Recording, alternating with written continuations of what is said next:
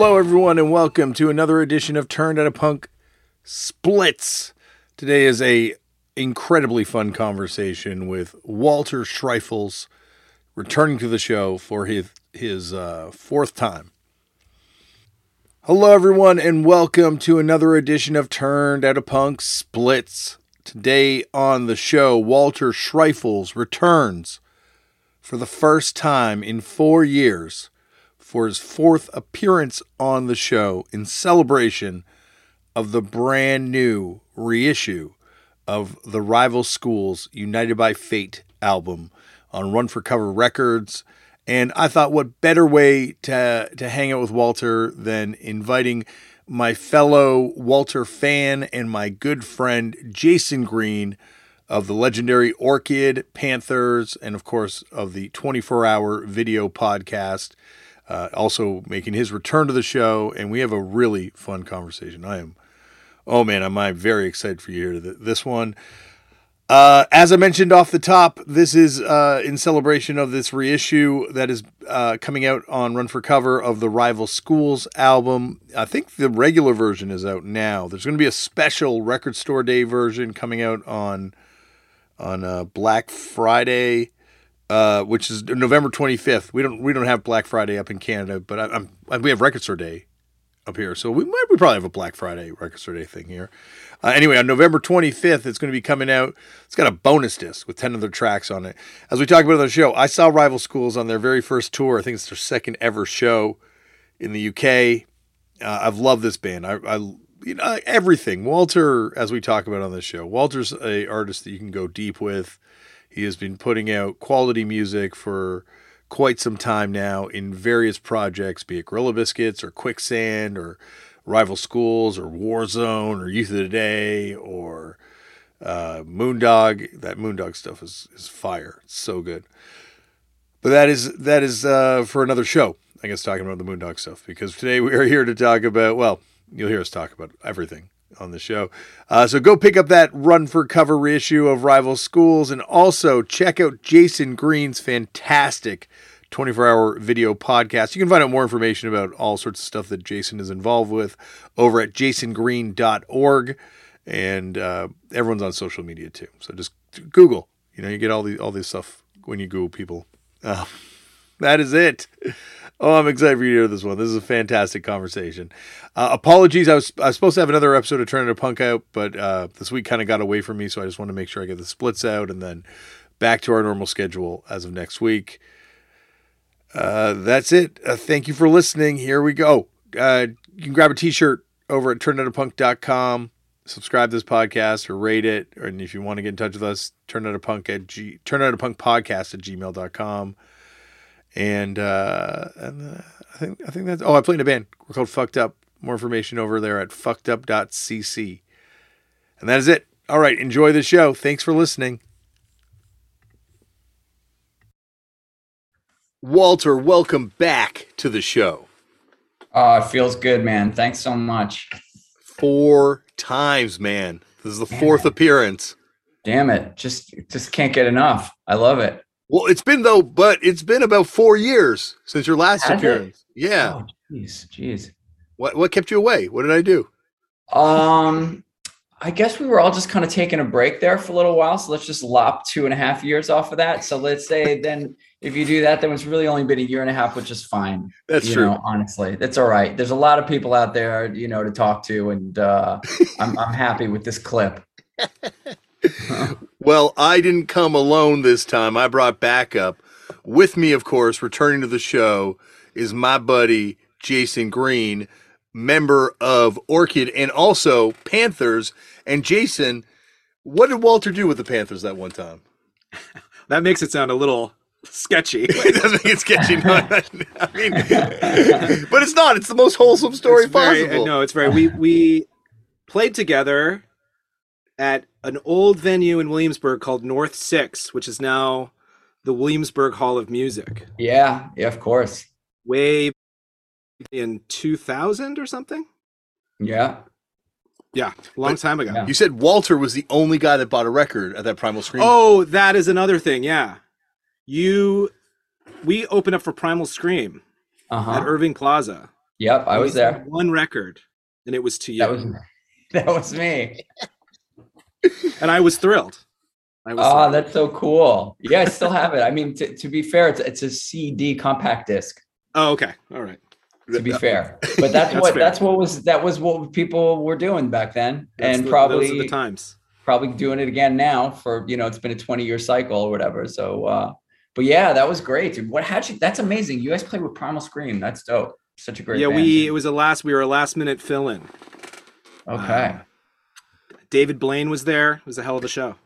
God damn. Oh, that's the David Blaine show that you've told me about. David Blaine and Harmony Korine were there together. Damn it, what a squad. David Blaine was riding high back then. It was like, he was thinking, what the hell can I do next, man? I think I'm going to freeze. What did he do? Did he freeze himself? And was it what?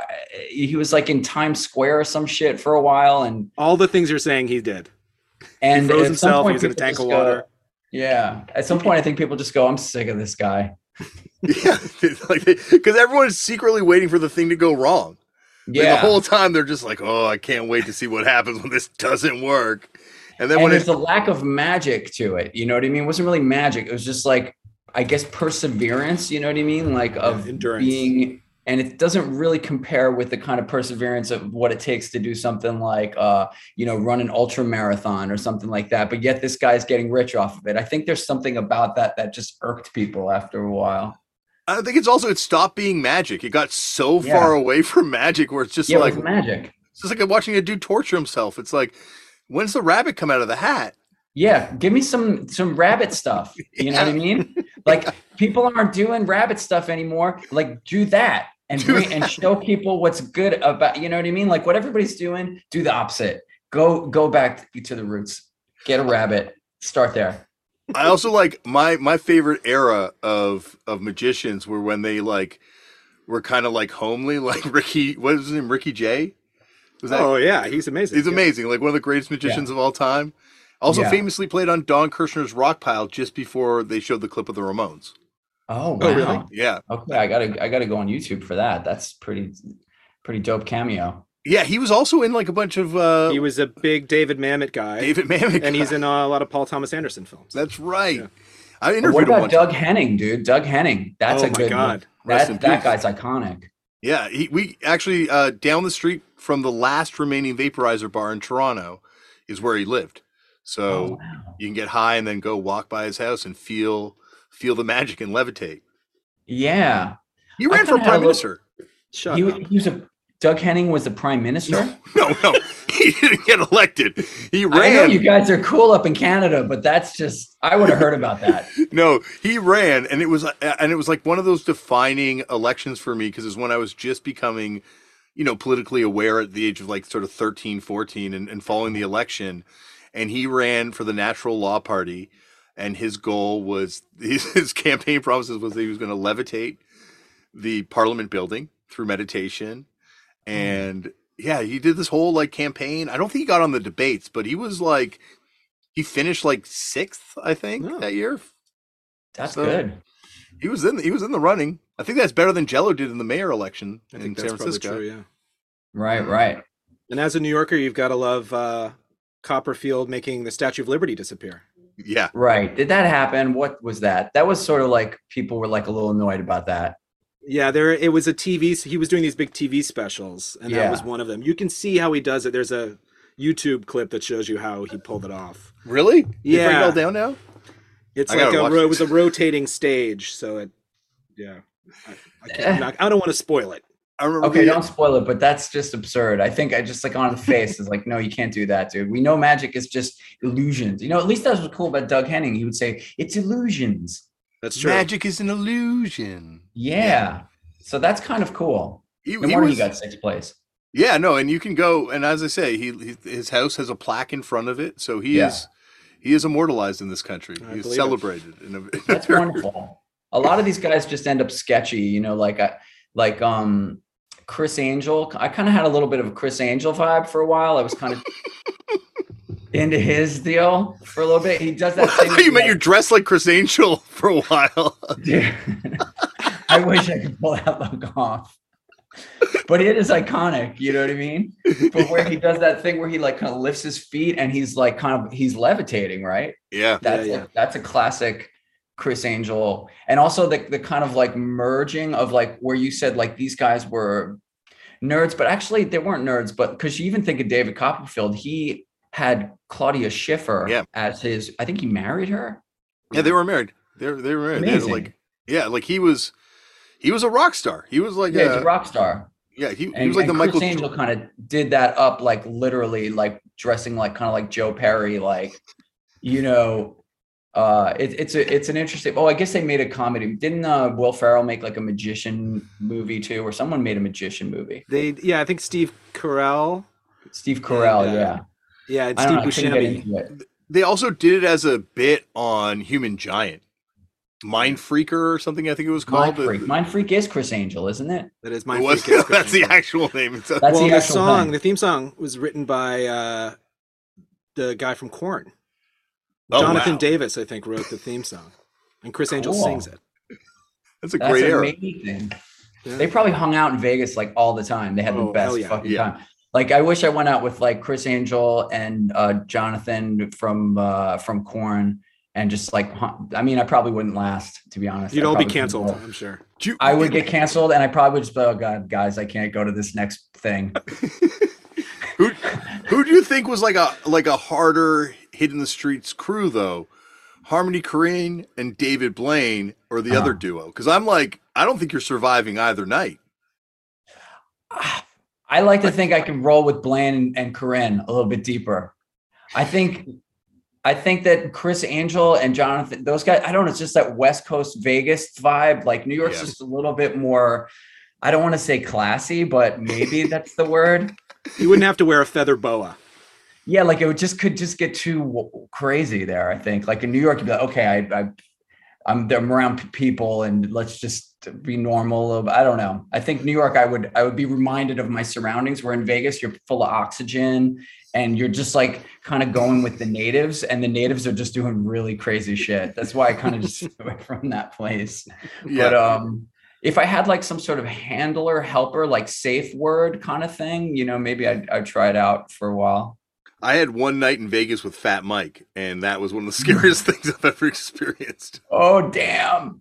Yeah.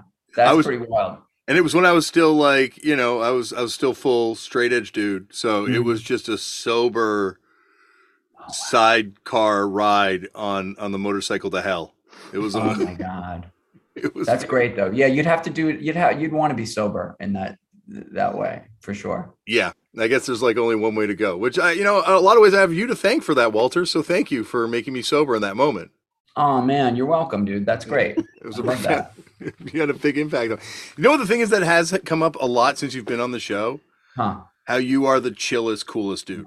It's a weird way to start it, but it does come up a lot, especially with younger bands, and just how meeting you and having you kind of like co-sign, but also like treat bands like peers, I think, and not just like the next generation of fan kids.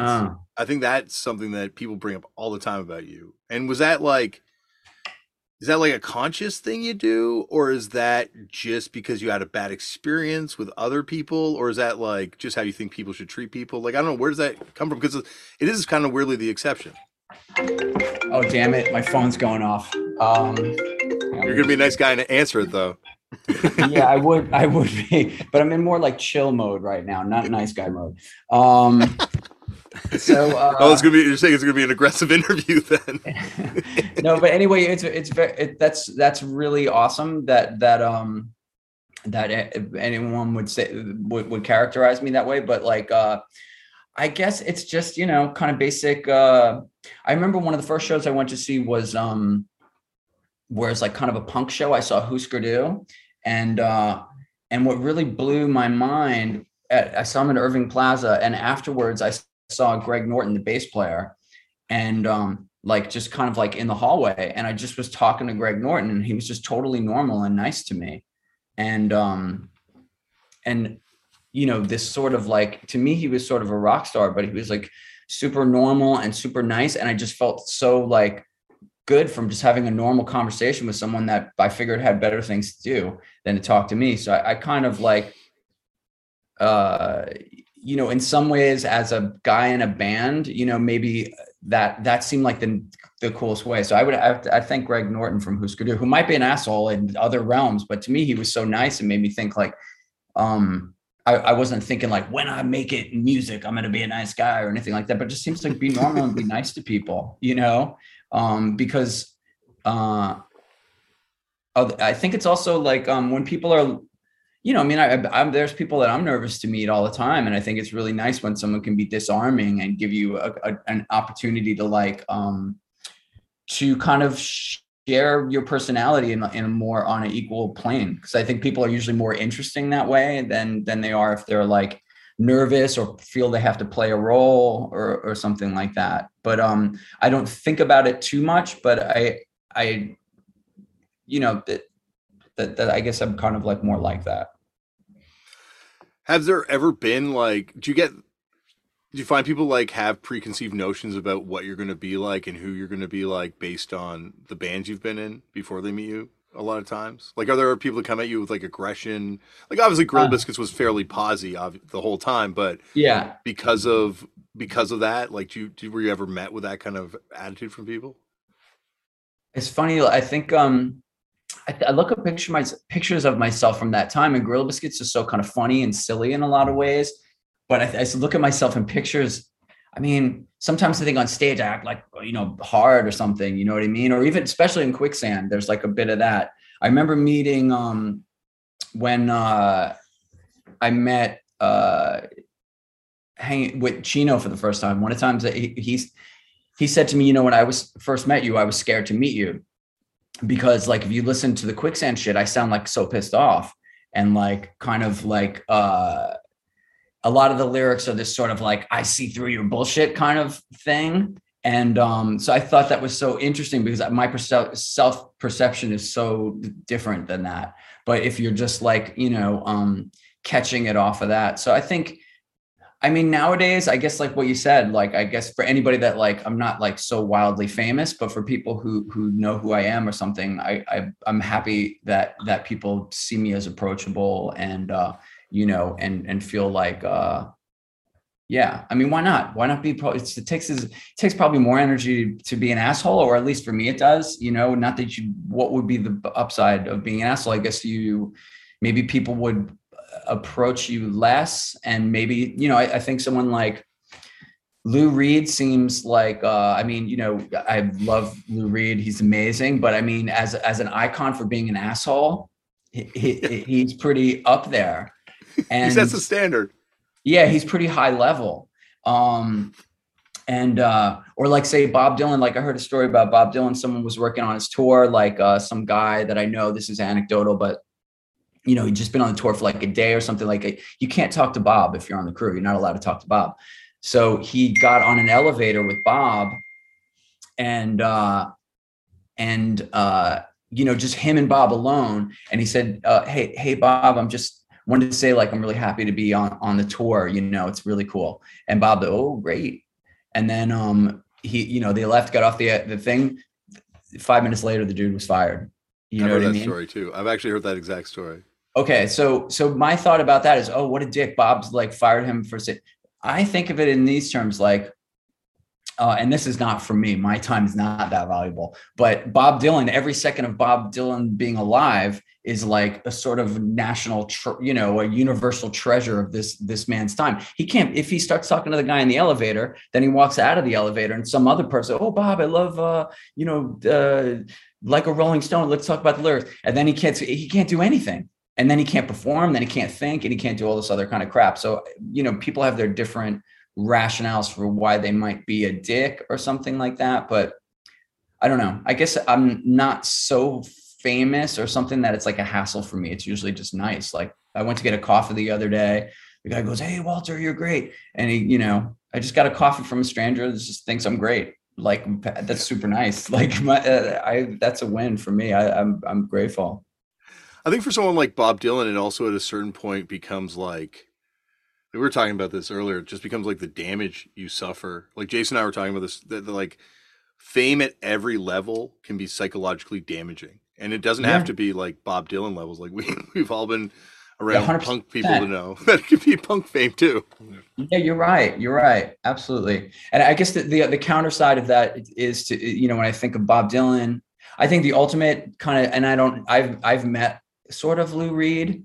And I just was so conscious of him being his reputation that I was just like really, really careful not to like cross any boundary at all.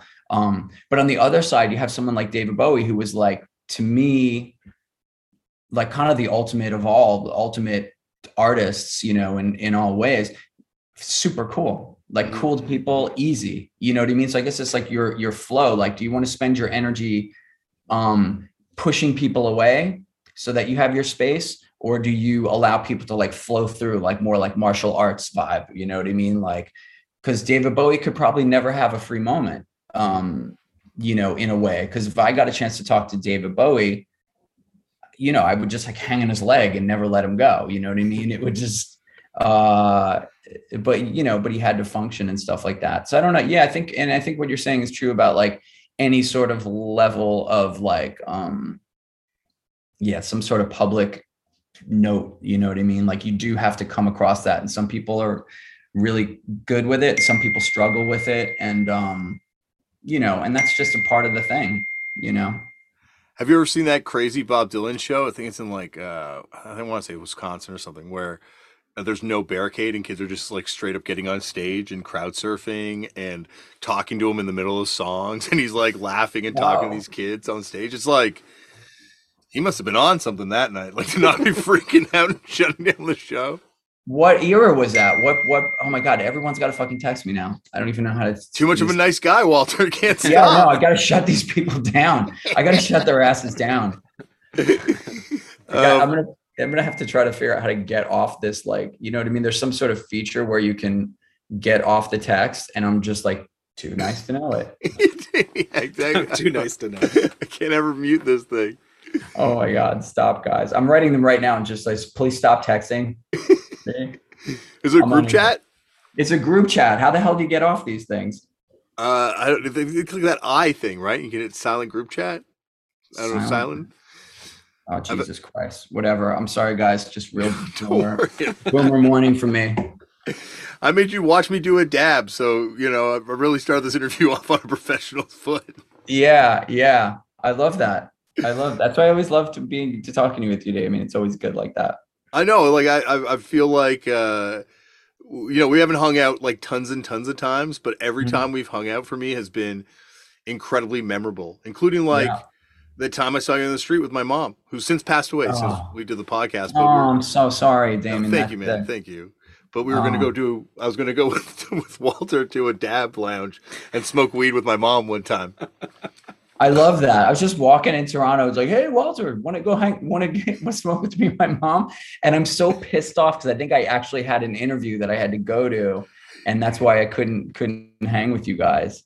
I think you were with a friend who didn't want to do it, actually. And that was the thing. That's what it was. Okay. Yeah. I knew there was some sort of like, God damn it. Like I wanted to. He was with Bob Dylan. Yeah, he was with Bob Dylan. Yeah. Yes, I can't go. Bob's with me right now. I got Bob here with me. He's being cool. It's like a dream that you have, you know, like where you're like, oh, I'm friends with Bob Dylan. It's cool. Yeah, it's funny. I don't know. Like, I imagine it's like a lot of like emotional work to be friends with Bob Dylan too, right? Like, yes, I think it's probably, I don't know. You probably have to just set your expectations. You know what I mean? Mm-hmm. Like of what you can get. I read his biography or one of his, I mean, there's tons of biographies, and I feel like I've read his autobiography as well.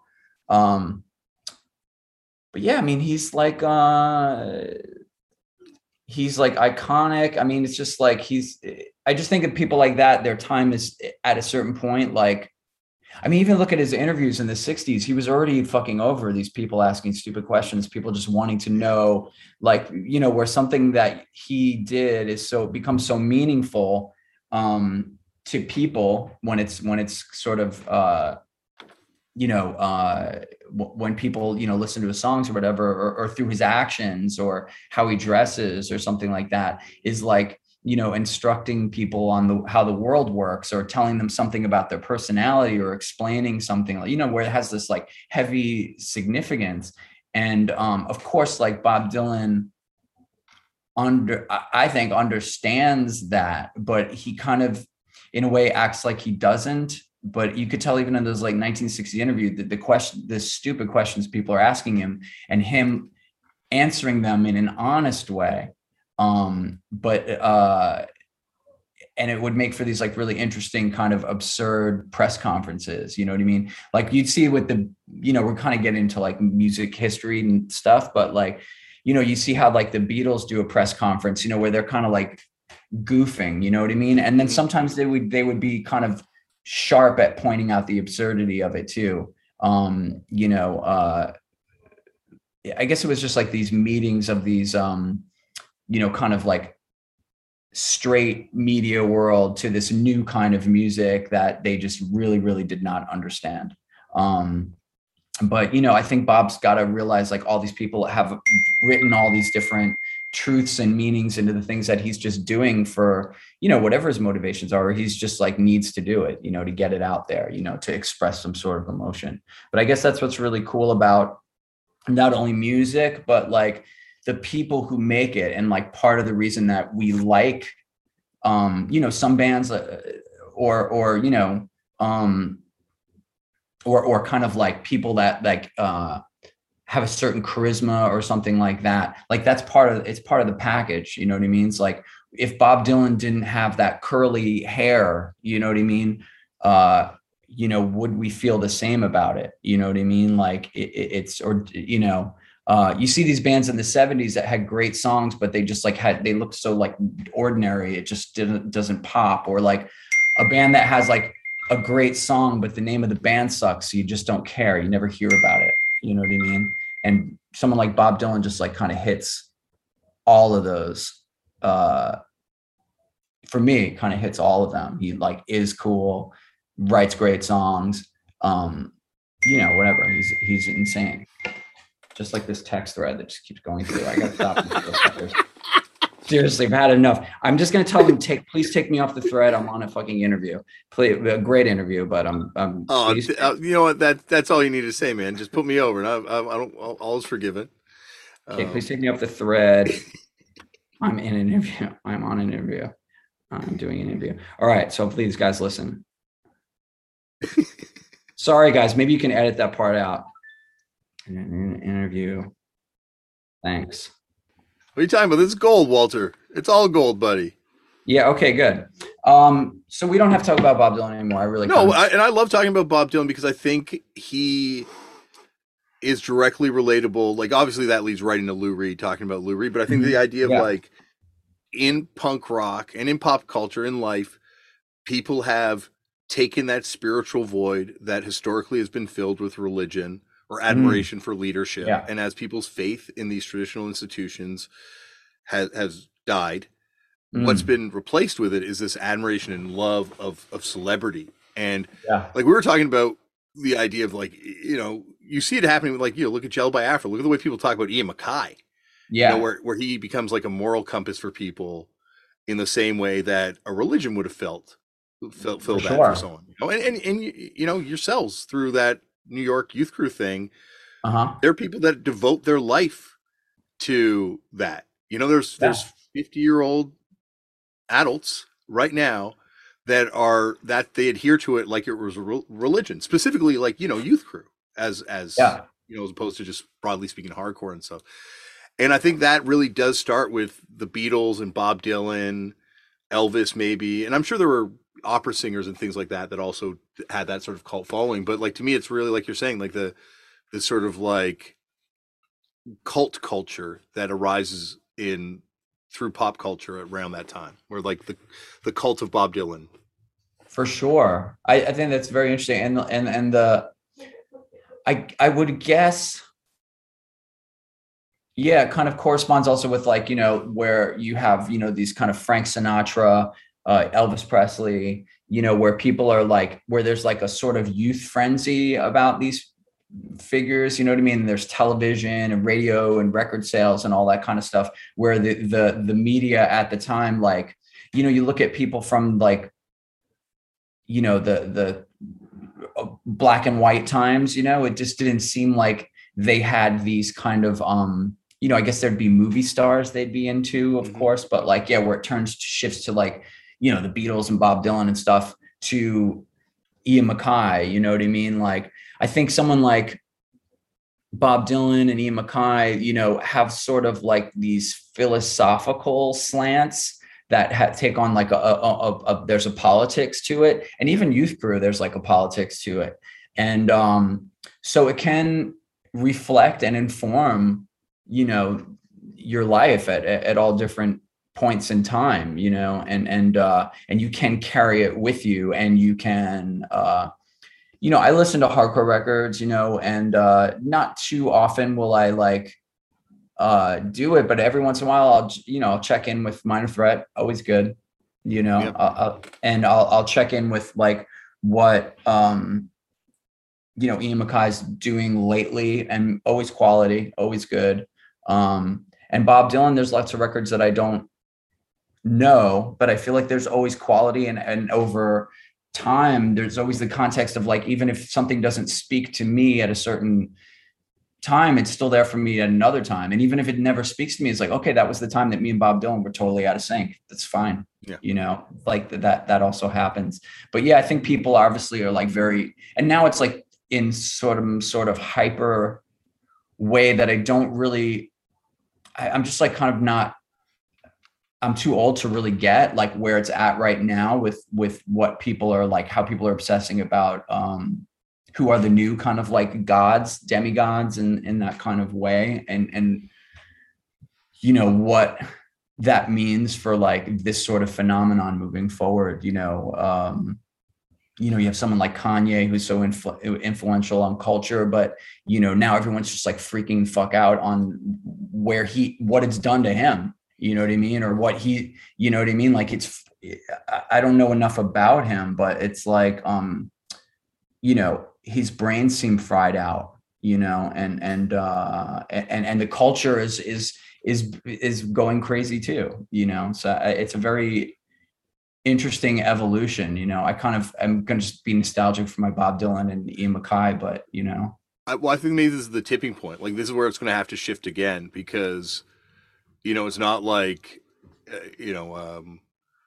Bob Marley and Bob Dylan now talking about politics of liberation and talking about injustices of the world. Like, it's like celebrities now. I don't think people look at celebrities in the same way. Like, it's not like you look at a musician as filling that sort of like arbiter of a moral compass role. But there also is that thing that I think, so for example, even with Bob Dylan, when he went electric and did a tour, he did half the show acoustic, and then he brought the band out, and then the same people who were adoring him were booing him, throwing stuff out, buying tickets to tell them how upset they were about it. Yeah. And that had nothing to do with the content of what he was saying. It was a stylistic change and I think, I've had that experience going from a band that people seem to like, started a new band that was different, and then people buy tickets and just go like this at the front of the stage, What the hell? Oh yeah, no. Like, did you ever get that? Like with Quicksand, did you get Gorilla Biscuit fans showing up to show animosity in the beginning? No, it didn't. The shift was really pretty easy and nice, to be honest. Like, I think because I'm not the front man of Gorilla Biscuit, so like. My thinking was like, if Quicksand wasn't good, no one would have gave a shit. So it would have been fine. So the fact that it was good gave it a little bit of surprise effect. So I think some people probably said, "Oh, I don't like it as much as Gorilla Biscuits," but most people were like, "Okay, cool. This makes sense somehow." So that worked out good. But I do like the phenomenon of a person going to a show, buying a ticket, going there and just being in the front row and giving a middle finger. Like, who is that guy? I know. I know. But I think that's very indicative of where we're at culturally now too. With Twitter and all that kind of, Twitter is a way for people to, have their dissent heard, and it's basically published. Yeah.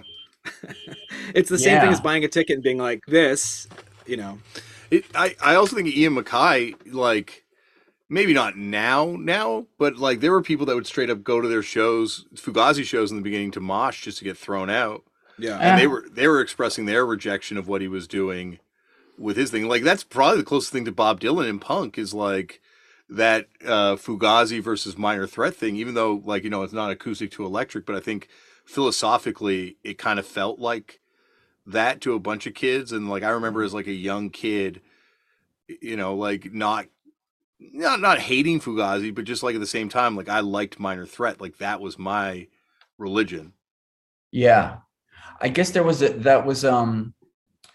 like the first, when I got that first Fugazi record and I put on Waiting Room, it was just like, just come on, like, just give it up. Like, this is just too good. Like how really, it was so incredibly transcendent. I love Fugazi, and there's songs of theirs that I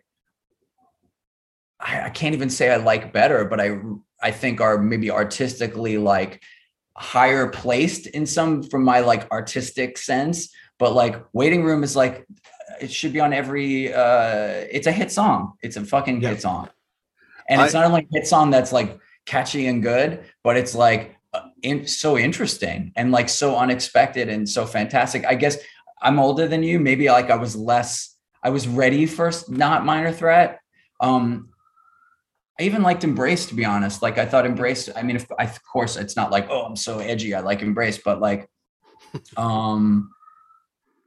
I guess I would have preferred something more aggressive because that's what I got into it for. But yeah, I mean, they really like transcended, with that. But it's interesting to think that people like moshing would be the way to. And I guess it's almost like the sort of like Waiting Room, like the Chili Peppers covered Waiting Room.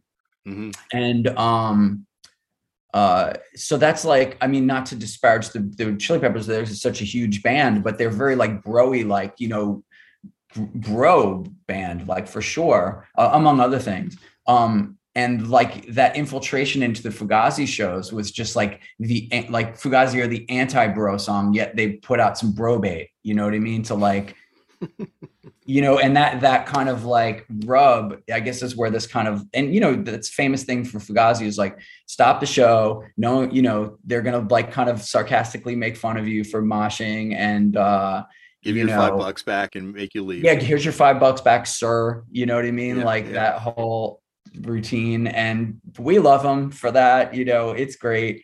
But my friend MVP, guest of the show, got thrown out of Fugazi show for moshing, him and his brother, and he has never forgiven Ian MacKaye. And I fear for Ian when he runs an MVP some 20 some odd years later. I see that side of it too. I mean, it's like you pay your money, like it's just like a little bit, it's like this, like freedom. Like I paid my $5 and I'm free to mosh how I want. You know what I mean? Like there's something to that argument. Not when I say it in that voice, but like, like how come Fugazi are allowed to jump around and go crazy on stage, but we're not? We can't. Like we have to be like, these sort of like well-behaved, enlightened individuals in the audience where you get to go run around and be crazy and emotional, but we have to you tell us what to do and how we can have fun. Like, fuck that. Freedom. I'm getting on stage doing a stage dive. And then Guy is hugging you or something like that when you're on stage. And it's just like, what the hell is that, man? That's when you grab him and you're like, okay, let's do it together. Spinning, take out more people as a spinning double person stage time. Oh man. It's part of why they were awesome and part of like how they were charged politically in a way that didn't have to be like, we're against this thing. You know what I mean? Like, they were charged politically no matter what they did. You know what I mean? They were that was what they had, which I think is like, I think bands now, I think it's hard to, although everybody seems to be doing politics to some degree, but it's more, kind of written down in like what causes you support. And, maybe it's a little bit more direct, but I think like what Fugazi were doing, it was a different time, of course, but like, and they would play benefits for this thing or that thing. And you obviously understood their politics were pretty left. Mm-hmm. But I think they were political just in without any of that, just like by not letting people mosh is political, you know? Yeah. Like, I was wondering what you thought of that. Like, it's interesting. Al from SSD was on the show, and he was talking about how he kind of was hurt that his shit was not more embraced by Ian at the time. But like, how did you feel as like a young person? Was that just something where you're like, I like his music, but that's just like a different time and a different world? Or did you feel that there should have been, or do you feel like there would have been more of an embracing of your generation by these people? I mean, I surely would have wanted Ian MacKaye to be like, oh my God, you're straight edge. Like, I love what you're doing. And, you know, I'm coming to the show. I'm going to do a stage dive. Or, you know, of course I would have wanted that. But I didn't know who he was. You know, it wasn't like, I could like, I mean, at the time it was before Fugazi and stuff like that I would have felt that way, or before I guess it probably would have been around when Embrace came out, that I would have hoped for that to happen. Yeah. And a funny story, so I did hear that Ian, of all the Revelation stuff that was coming out, you know, was a lot of it coming out, and it was getting a lot of hype at that time. And a friend of mine worked at the record store where Ian was working, which is kind of weird. Like, Ian used to just work at the record store at that time in the 80s. And he's like, oh, I like this Gorilla Biscuit EP. This is the one that I like. Like, I don't remember exactly what he said, but basically that's how it came back to me, was that Ian had given the GB EP, like, oh, this is a good one. You know what? Sorry, go on. And so I asked him to, I got put up to it by by Jordan at Revelation. And you should ask Ian MacKaye to produce the Gorilla Biscuit album, because he's you know, some sort of fan, you know what I mean? Or he it's not like he was like, you know, running around town telling everybody about Gorilla Biscuits, but he had said something positive that got back to me. So I called him up, and I was very nervous, and it was the first time I'd ever spoken to him. And I had a very nice, awesome, very like pretty considerably long conversation about why he won't produce the Gorilla Biscuit album.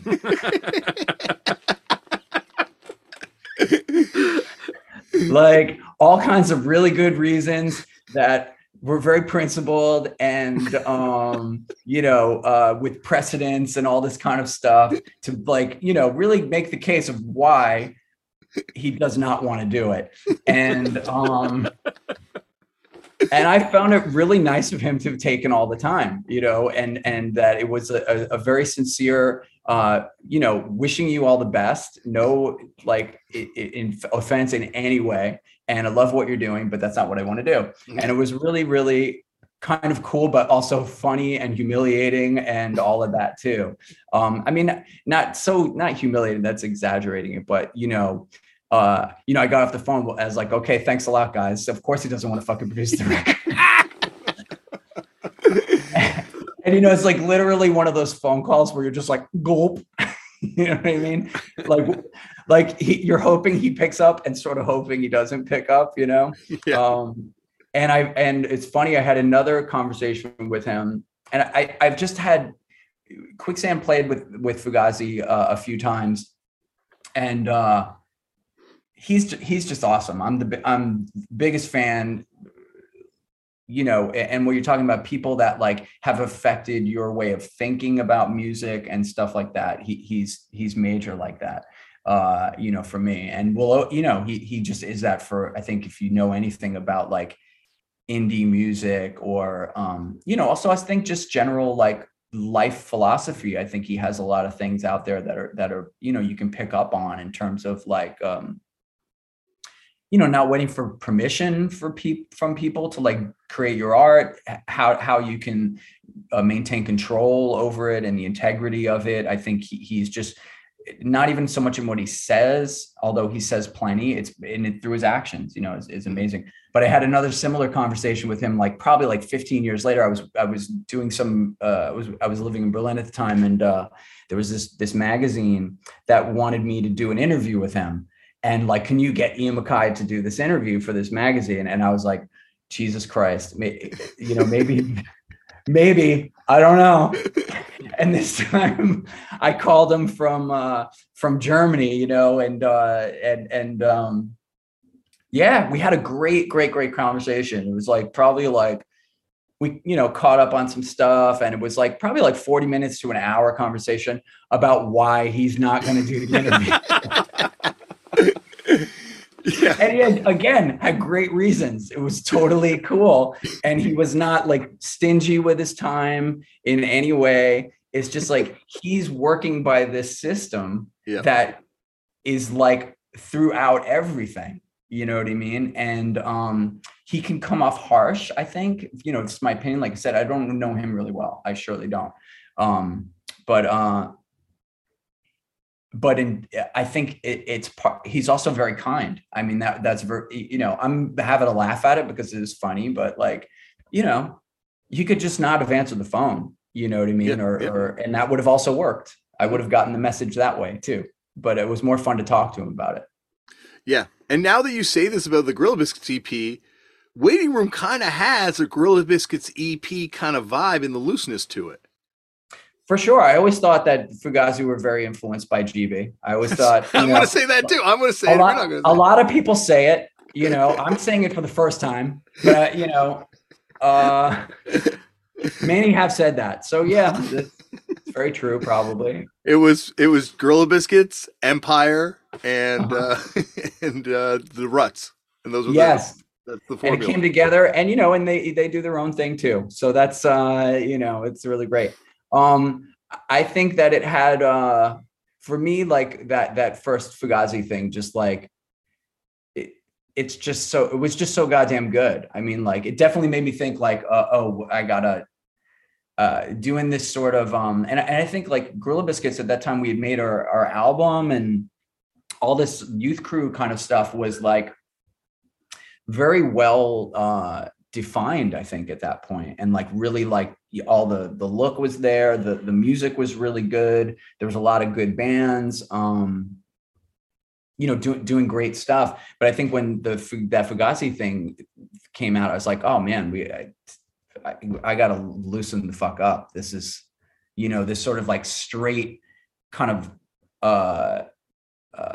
because I think what's really beautiful about the youth crew stuff and a lot of the Revelation stuff, although there was obviously some sort of like, there was an artistic creative progression, to it, was the sort of stark cleanness of it. You know what I mean? Like, hold your ground, break down the walls, the sort of sloganeering that was very tight, and the imaging was tight, and all this kind of stuff was tight. Whereas Fugazi was way more fluid.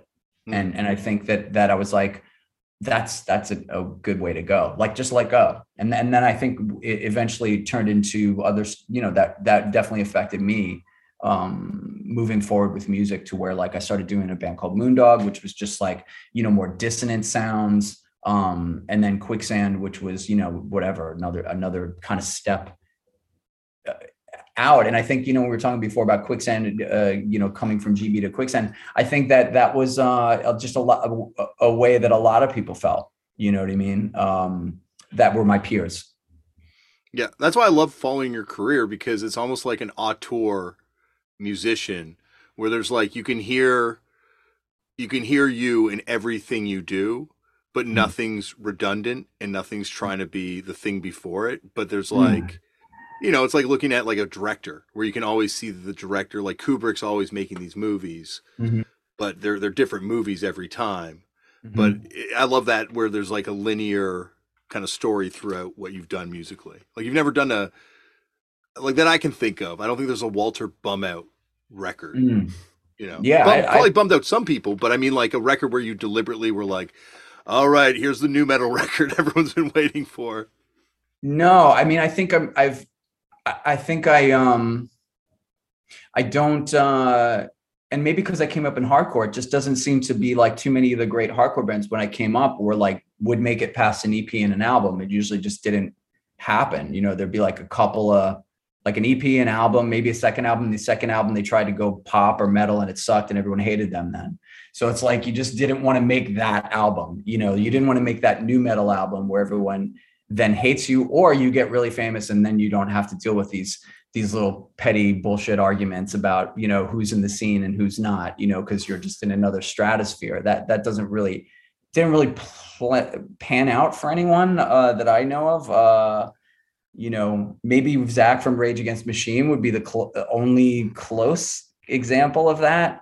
Before, like Duff McKagan and Izzy Stradlin and stuff like that. But you're right, like from that era of bands, it's hard to think of like even a band that kind of got Husker Du. I guess Quicksand. Yeah. Quicksand's the band. Yeah.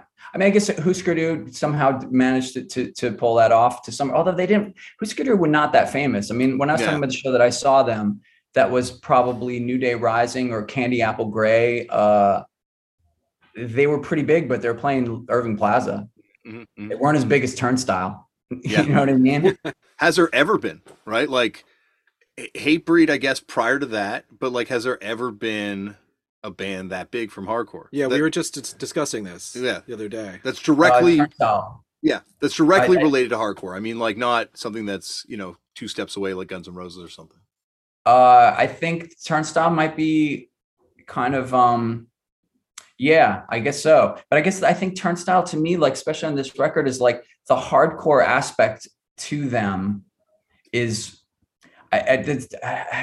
this is maybe a harsh way to saying it, but it's like almost the least interesting part about it to me. Mm-hmm. Like I love what they're doing by holding on to that sort of more the ethos than anything else. They're able to like do all this other really cool shit that's like more uniquely expressive and less beholden to a genre in any way, you know.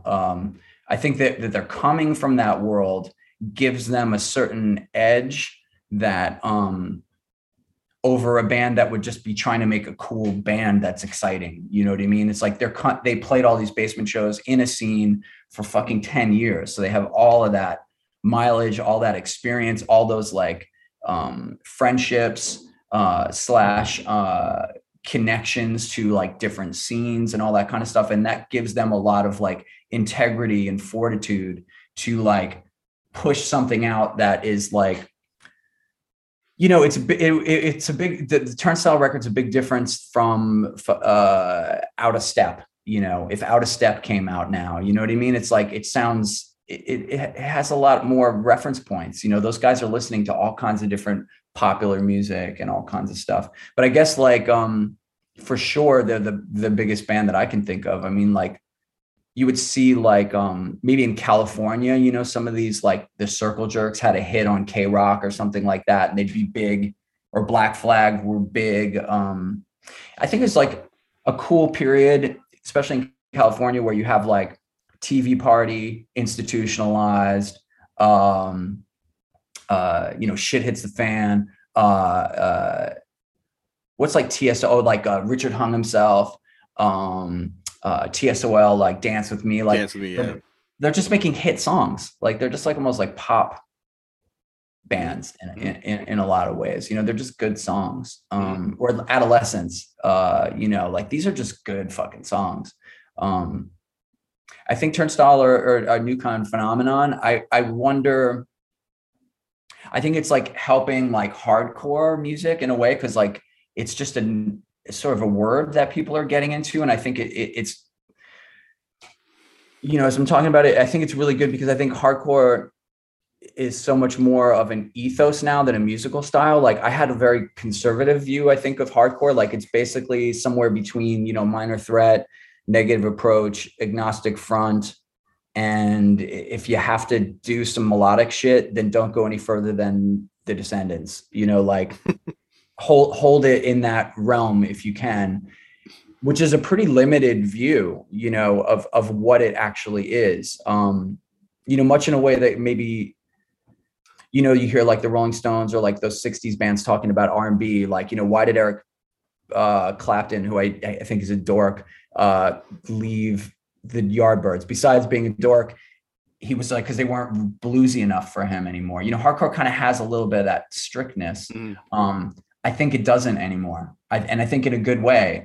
You know, I think it's it's more about the ethos, like about those sort of connections to the different people, about the motive in which you're doing it, you know, which is sort of like makes a lot of sense. Like it's not career risk, really. I just don't even think now, if you're a popular hardcore band, obviously Turnstile are doing really well, but you're not going to get rich doing this. No way, not happening. You know what I mean?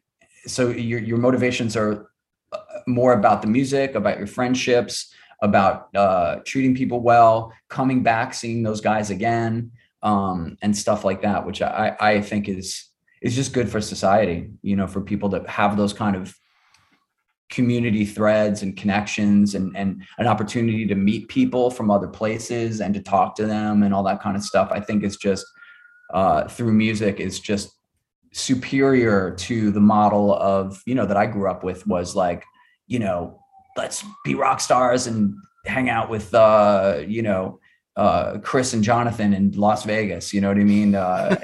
Like, it's not that anymore. You know what I mean? I don't know. I'm kind of rambling on it, but. Well, did you consider like Quicksand a hardcore band when you were starting? Like, was you like, because like that's the thing is like, as you know, in the 90s, especially in New York, it starts really early on, not sounding like Negative Approach, Agnostic Front. Even Agnostic Front wasn't sounding like Agnostic Front at that point. No, I think still hardcore. I think AF were going towards like which made sense, is like they were the biggest band. Like once you sell out CBGBs, there's no bigger room that you can like sell out really. Yeah. So they naturally would look to the metal scene to get bigger. And then you're dipping into a bigger kind of ocean, you know, then you're competing with actual metal bands who actually like metal. And I think that's tricky to sort of balance that. I think AF did a good job of it, where they do have metal fans and still maintain their hardcore audience. But it didn't make them Metallica. It didn't even make them, you know, it didn't turn them into Megadeth or Slayer or something like that. I think that's a tough balance. But with I'm sorry, the point of Quicksand being a hardcore band, like, did you? Quicksand, essentially, yeah. I think I thought of it. We were just like kind of hardcore was in New York for me was just really shitty at that point. Like it was just a lot of violence, and I had no real connection to it. And I wasn't listening to that kind of music anymore. Really, I was interested in. I mean, really towards the end of it, I was like, the beginning of it, sorry, was like, I was interested obviously in Fugazi, as I mentioned, but I thought Slayer were awesome. I thought Soundgarden were really awesome. Nirvana, like stuff that was coming from on Sub Pop early, because it had that sort of scene vibe. Like you knew these people were playing. I knew those people. Like I found out about Nirvana from someone who roadied for them that was on the Gorilla Biscuit tour. Like we were in the same circle, but they were doing something more interesting and less formulaic and less related to violence, to be honest. Like, cause it just had gotten really not interesting to me and not fun, you know. It just became this like just like place where people would just be trying to test out their, you know, sort of toughness or something like that. And it just wasn't about music anymore to me. It just didn't seem, in New York anyway. And but in Seattle or Sub Pop, stuff like that. And like, and then also like loved the, in England, when all the shoegaze stuff came out, I was like really into that. Like we did our first tour over in England and we got all into like, all that creation stuff was happening at that time and just like gobbled it all up. So that was kind of like our thing, was like, we didn't really know what the fuck we were doing, but we just were looking at other kinds of music. But I think like Turnstile benefited from having played all these hardcore shows, which were fucking amazing. I mean, I remember when I got into hardcore, before I was into hardcore, I was into like, you know, new wave. Like I saw the REM, I saw U2. Those bands were amazing to me. But as soon as I went to CBGBs, like that shit's boring. Like, yeah, this is what's going on. But once again, both those bands come out of punk too, right? Like absolutely. And you know, we talked about this before, but MBV obviously as well comes out of punk. Like it feels like everything interesting is somehow coming out of this after a certain point, and you know, it's all just different styles. Like you're saying, you and Nirvana kind of had friends in common. Yeah. I'm fascinated by, like, have you ever talked to any of the like Brotherhood or like anyone from like the hardcore scene about Nirvana from Seattle? I guess not too much, but I do know that was just, you're all playing the same clubs. You know No, what I mean? I found like a lot of those dudes really hated Nirvana and thought they were just like a butt rock alternative band because like it's different when you're I guess around it. Yeah, I could see that. I mean, there's bands in New York that were like playing CBs on like, sort of like maybe some of the Sonic Youth kind of like more not Sonic Youth were a little bit older, but like like Pussy Galore, like these kind of like no wave kind of like kind of later bits of that scene. You know what I mean? Like those bands to me, because they were all older, just seemed like a little stuck up. Like fuck those guys. You know what I mean? Like, this is the real shit, you know what I mean? And they just don't get it. And they're in, at NYU or some bullshit. And we would kind of look askew at them. And I don't think we were on their radar at all. But maybe also I'd be jealous because those bands would get write-ups in the Village Voice, and like hardcore would never get a write-up in that Village Voice ever.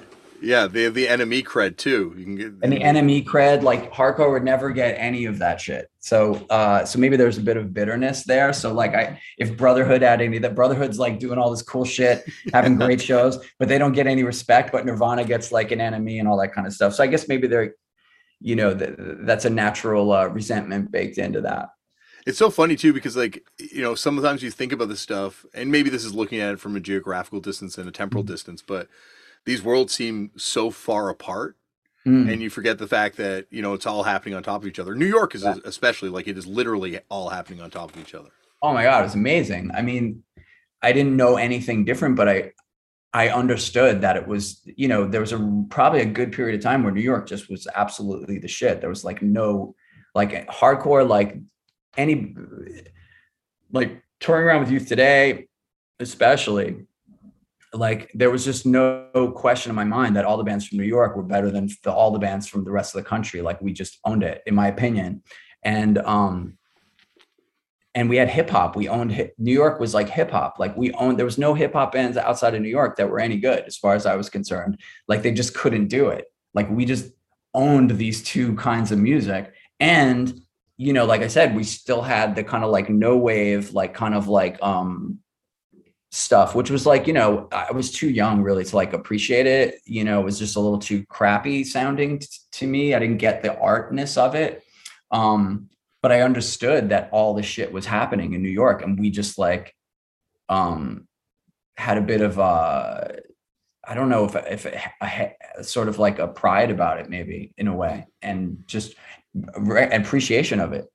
Cause like, yeah, it was all intersecting. Like, all the hip hop labels were all indie labels, just like the hardcore labels. And, you'd go out to clubs and like Eric B would be there, or Rakim would be at the club, or like Chuck D would be at the club that you're hanging out at too. And all this stuff's like at the same time that, John Spencer's there, and like all this, that kind of world is all in some spaces, like completely intermeshed. Were you there, or were you in Berlin when that sort of meet me in the bathroom cool New York thing happened? New York Renaissance, I guess, happened. I was in New York. I was on tour a lot at that time. But yeah, that was a really fun kind of couple of years of like just great bands, super nights out. I mean, Panthers I associate with that time too, for sure. Just post 9/11 New York just had this sort of, with especially with the Strokes, just like blowing it out so hard, like taking this sort of gritty like rock and roll, New York rock and roll sound, and then blowing it out in such a way that everybody could relate to it or understand it. And then all these other like, meet me in the bathroom kind of stuff. That was exciting. It was really fun. One show I remember playing that was really awesome was Rival Schools played a 9/11 benefit that was put together by the Beastie Boys. And it was Beastie Boys, Strokes, B-52s, Rival Schools, and God damn it, what's the name of the band? Japanese band. Sean Lennon was associated with them for a while. Chibo Mato? Chiba Mata. Oh, yeah. Chiba Motto, Rival Schools, B-52s, which is fucking amazing, and Beastie Boys and Strokes. And it was like right in that time. And it was just like, I don't know, just felt like there's something going on, you know. It was really exciting. Why did Rival Schools want to tour the UK first? Is it because that's where the music industry is kind of at that time? Or is it because that obsession you have with kind of like the Creation Records UK stuff? I think it was just an exciting way to start a band, because if you do, and I did the same thing with Quicksand, really, I think. Hey guys, let's start a band and go tour England. You know what I mean? Like, that just sounds like a good way to do it, you know? So I think we just were kind of, and also that we could kind of like do it in an environment where less people would give a shit in some way. You know what I mean? And you saw us on that tour, which is kind of amazing. So by the time, you know, I'm just walking around, I got to find a power for this thing. But, that was your second show ever, right? That Brighton show? You played Hawaii first or something? I feel that was later in the tour, to be honest. Was it? I thought it was like the first show. Fuck, we were wild then. Yeah, going to Brighton for your birthday. I don't know if we ever got that wild again. It was a great show. It was unbelievable. And it was like this place that, you know, Fucked Up would play years later. And there's like, you know, it's like a step stage, stage type situation. And there's like no way to get to stage but walking through the crowd. And that was a fantastic show. Someone weirdly, I was telling Jayson about this beforehand, made like a fake Youth of the Day Gorilla Biscuits flyer for that show.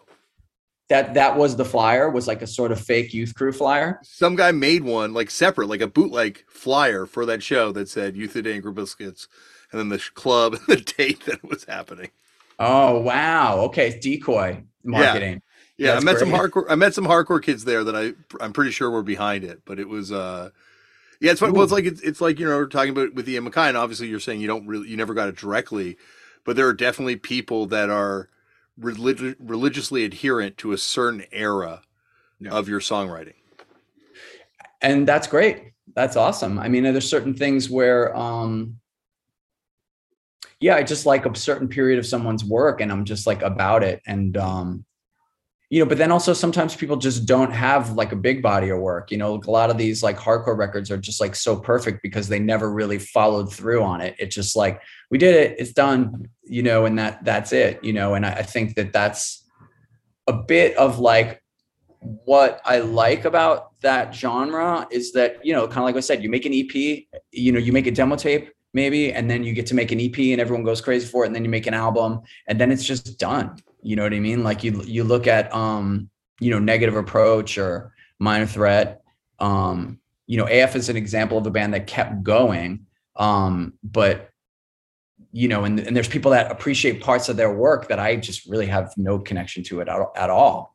But Forever, Victim in Pain is just an amazing record to me. And I think like John Brannon with Negative Approach, like Laughing Hyenas, like I was into Laughing Hyenas. I went to see them at CB's. I was a fan.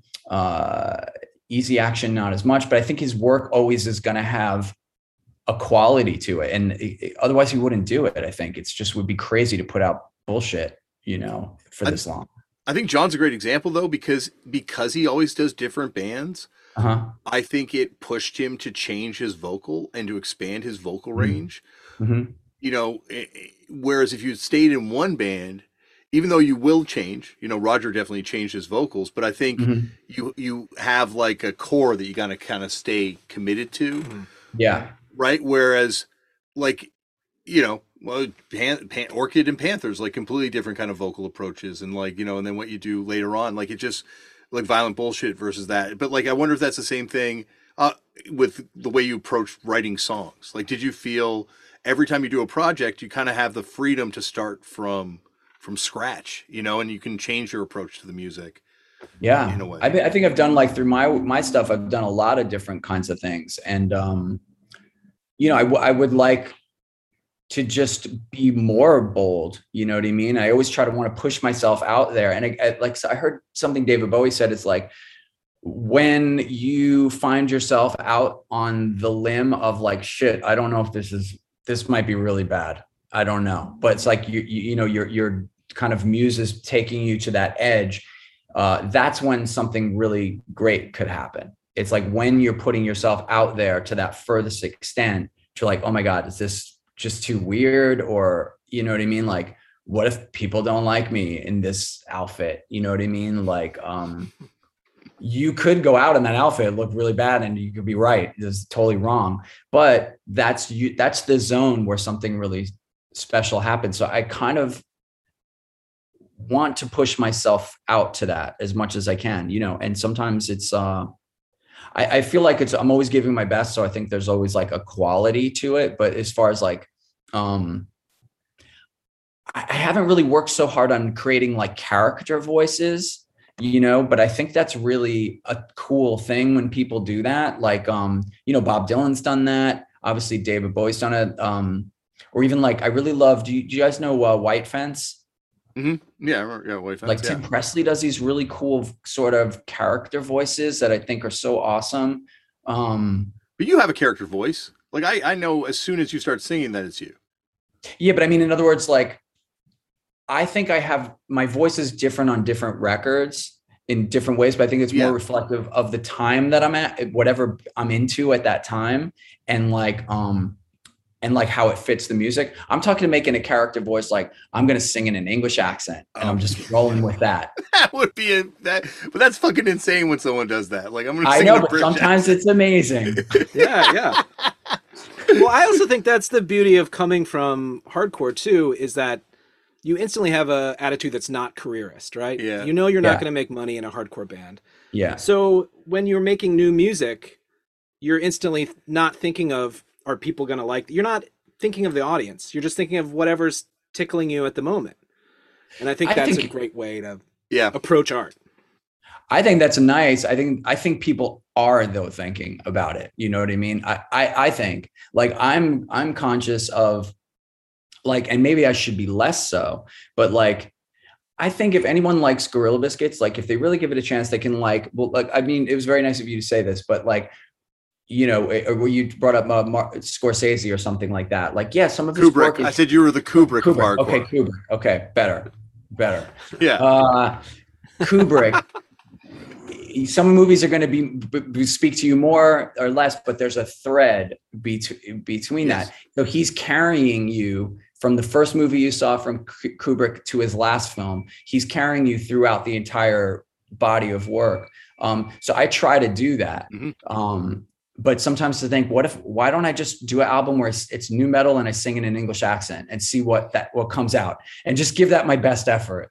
And maybe that's the I think there's artists that do that kind of stuff and it's amazing. You know what I mean? The artists that are willing to fully, I mean, that's not really my, like doing the English accent new metal thing isn't really what I feel like doing, but just like that, like as an example of something that could be like, oh my God, did you hear, you know, the new Quicksand record? It's like really new metal and Walter sings in an English accent. It's really weird, but I think it's good. You know, that could win new fans. You know what I mean? Or just totally like, oh my God, he's on some shit, dude. I don't know what happened to him. Is anyone checking in on him? You know, it could be like that too. Because we all do have, that's the one thing about hardcore, that we do have like, I don't know, I can picture myself as a hardcore kid thinking this was super corny. Like you're kind of beholden to this inner child that, you know, is so moralistic that you carry with you no matter what you're doing later in life. You know, it's just, let's be real. It's pretty conservative in a lot of ways. You know what I mean? Yeah. So, so like if you, like I'm sure if you made like a record where you're just like, okay, just take the English accent out of it, but like just not screaming, you know what I mean? Just like singing melodic lines. I can't do it. But if you did it, you're saying you can't do it. No, I physically tried to sing in different voices and I can't do it. Like I'll start laughing and just be like, I just, you know, and I don't know if that's like a self-defense thing or an anxiety thing, but like I do feel at the same time like it just doesn't feel like who I am. Yeah, it's not authentic to you. I think like the only way the English accent thing works is if it's authentic to you and you're doing it like you're 100% you believe enveloping that character. Like, like think about Mick Jagger's really good at this. Like he does these American accents where it's like what is it called? We all need something we can lean on. Like he's just doing like a fake Southern accent, and it's a fucking dope song. And Dead Flowers, it's just weird, you know what I mean? But he does it and it works, and you don't question it. You just get into it. And because his whole accent's a put on to begin with, right? Like that's what they always say, right? So he's 100%. been in character the whole time. So I think it's much easier to go to a different character. Whereas if he came from hardcore and showed up doing like some weird accent, people would be like, nah, dude, shut it down. So he doesn't have that hardcore baggage that we carry around in the same way.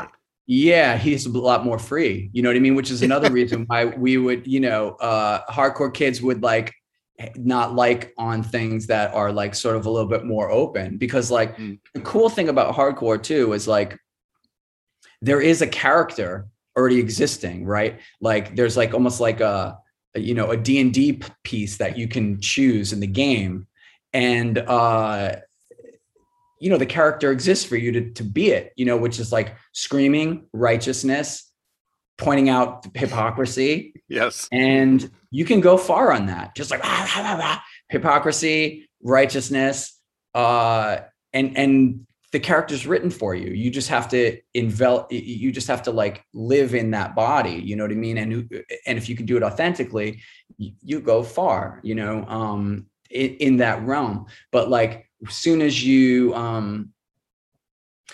and not everyone's and that's the beauty of it, because like it's not like you don't have to go to Juilliard for it, you know what I mean? Like you don't even have to be really good at music. Like that's the when I was talking about the effect of like Turnstile being big and how that might trickle down to hardcore, it's like I find like in our really like I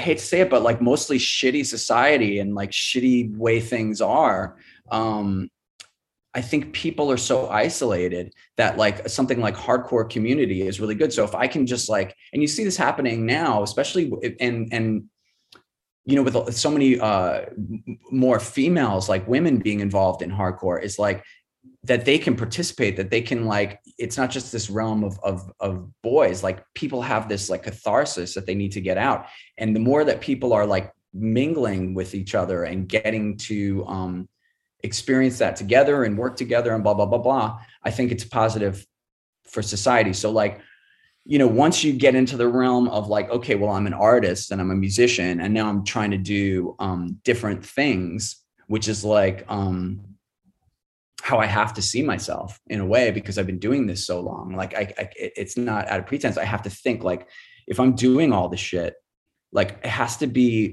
growth. There has to be development for me, you know what I mean? Or just, I can't do it authentically. Because I'm just sort of like retreading stuff, but not as good. So I think like, we're all playing these different characters, you know what I mean? And it's like, what kind of, in hardcore, I think it gives you this opportunity to kind of play this one character and then develop it, because, not all singers are equal. Just because you're all screaming doesn't mean you're doing a good job. But people are better at it than others. John Brannon. John Brannon. He's iconic, dude. I mean, he basically created that whole, basically that's what it is. You got like John Brannon. For me, it's John Brannon and Ian MacKaye. Like Ian MacKaye is the sort of like, it's sort of Beatles and Stones. MacKaye has like this musicality and this sort of like intellectual component to what he's doing, and this sort of like, obviously we talked about the political aspect, where John is like way more primal, more that's kind of whatever. That's not a bad description. It's just more like pure id and rage in a lot of ways, but also just like righteousness. And I guess they both share a certain amount of righteousness, but those are the two kind of like poles almost. And then California, obviously you have like this kind of like those kind of more poppy things that I was kind of talking about before, but I don't really consider that hardcore exactly. I think of it as like punk. That's so weird too. I find that like Scott Vogel and I always fight about this or argue about this, that he's like, oh, that stuff's punk. Circle jerks are Yeah. punk. Black Flag's punk.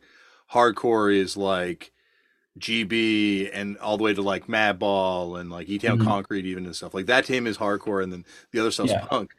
To me, it's all punk, but that stuff's definitely hardcore. They were calling themselves hardcore. DOA's hardcore.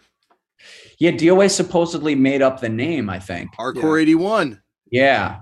Who I saw DOA a bunch of times. They used to come through New York. It was amazing. I was a fan. And I hear that Joe Shithead's like a some sort of like City councilor. Yeah, good for him. Yeah, he won his second I believe it's his second term now, but he is like a guy who, if there was to be a Canadian Ian MacKaye in a way, where like someone that you can kind of just like look at and be like, well, that guy always seemed cool and never seemed to like fuck people over, and he's kind of our Ian MacKaye in a way. He has that energy, like he sure does. I guess I mean, it's very like typical Dick Scene thing to like say who's hardcore, who's not. But I'm not above it. Yeah, no, exactly. None of us are. And then that's the thing, is there's always someone looking at you, like not you specifically, but I mean like all of us saying that's not punk, that's not hardcore. Like everybody's going to be somebody's poser. Like that's just the reality of this thing, and that's what makes it so great, is that we all have our own little definition, our own little connection to it, and we all have our own impossible standards that only we live up to. Yeah, and I think those kind of like sort of asshole judgments help you to, especially as an artist, to understand like what your red lines are. You know what I mean? Because it's about taste. You know what I mean? It's all about taste. It's like, no, dude, that's not right. This is right. That's poser. This is legit. You know what I mean? And like being an asshole is kind of part of understanding where those lines are. Mm-hmm. Yeah, and the fact that we're all fallible and that we're all like human. I think that's the thing that like, like the great thing that hardcore and punk is like sort of this ultimate demystifier. Like everything's just completely laid bare, and we see everything and everyone, warts and all, like right in front of us, and we stand in judgment of them as we stand to be judged ourselves. Yeah, I was thinking about this, the way you just said that. I was thinking about this clip. I just saw this YouTube clip of Sex Pistols' first television performance, because this idea of like punk is so like, now it's just so crazy. What it means, and as a marketing thing, and like how it makes people feel. Like there's a lot of people walking around who are feeling like they're punk, and I'm feeling like, no, you're not at all. You know what I mean? And they could be looking at me and I'm look like some sort of dork, and they're just like, he's not punk. But meanwhile, I'm thinking I'm really punk. You know what I mean? He's, and the Sex Pistols being on this TV show right when I think Anarchy in the UK came out, and they were just like, Steve Matlock. Yeah. Steve Matlock. No, Steve Jones and Glenn Matlock. Glenn Matlock. Right. Sorry. Is on bass. And the, I forget the woman, she just recently died, but she has this like beehive kind of blonde hair. Sue Catwoman. She wasn't the one with the hair like that, but she had a beehive and like a Hitler, like a Nazi sort of. Yes, I know what you're talking about. She's in the. Yeah, exactly. I can't remember her name. I'll fix that in the intro. She's in all those cool Sex Pistols things. She's a Bromley contingent regular.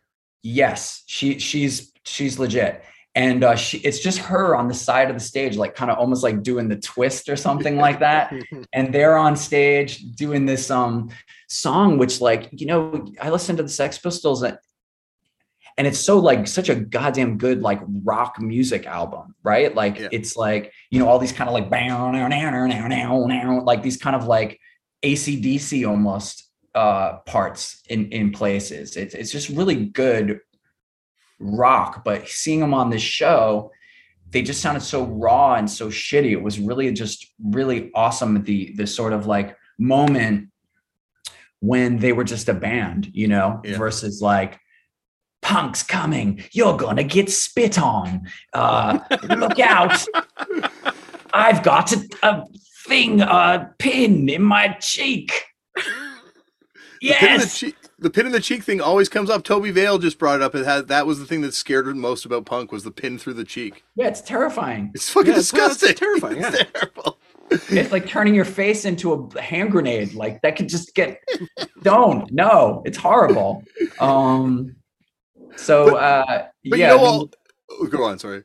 I was just saying the meaning of all this like punk stuff, is just, it's sort of like, it's just interesting. Like the idea of when it just sort of like crystallized, when it was like a band, and it's like that first like few months before something becomes like a sensation, you know what I mean? Like when Nevermind came out, for like a few months, they were just a band, or like doing good with a new good album, or like, these sort of sensations, how they take off like that. Yeah, no, it's also great to think about that Sex Pistols at that point. You'd have people like the Ramones, or I'm sure if Television saw it, or even probably the Heartbreakers would be like, these fucking posers. This fucking sucks. Oh, dude, and they were posers. I mean, I guess they just had it like, England's just a more fun place for music. It just is. America's too big, and it's just too big, and people are just too different. And you get England, it's this tight little island. Everyone can just go crazy about the same thing. And all of a sudden everyone's into ska. I love it. I think also you have like a music industry, especially at that time, that's weekly and is constantly looking for something to get people to buy the magazine. Right. Yeah. And very flat. It's about flash and excitement and about hype and which is obviously we get hyped on so much shit now, but like when I was a kid, England it was so much more fun. Like the Smiths are the biggest band in the country. Like in America, the Smiths could never be the biggest band in the country. It just could never even like, it just couldn't happen. It just couldn't happen. So something like the Sex Pistols, it just seems like sensational and amazing, and like and it was. But I mean, ever since that moment, the Ramones were probably like not obviously, like, the history is the history. Like the Ramones to me are like the ultimate like expression of punk, but to them they were like, I don't know, they were doing some sort of like Stooges kind of thing to them, or they were doing a glam thing. And this, according to the legend I've always heard, is the Dogs from Detroit came through, and they were playing in leather jackets and jeans. Okay. And that's where Johnny was like, oh yeah, we'll just play in what we wear. And apparently that's where they got it from. But it's so cool that that's what they wore. You know what I mean? Like they actually just dressed like that. It's kind of amazing. Well, I love to think about the Dogs came to New York, and that's how they're dressing. They came from Detroit, where they had been kind of part of this Detroit rock thing towards the end of it. And they're playing, the first show they play, I think, is opening for Kiss, at the show Kiss gets signed at.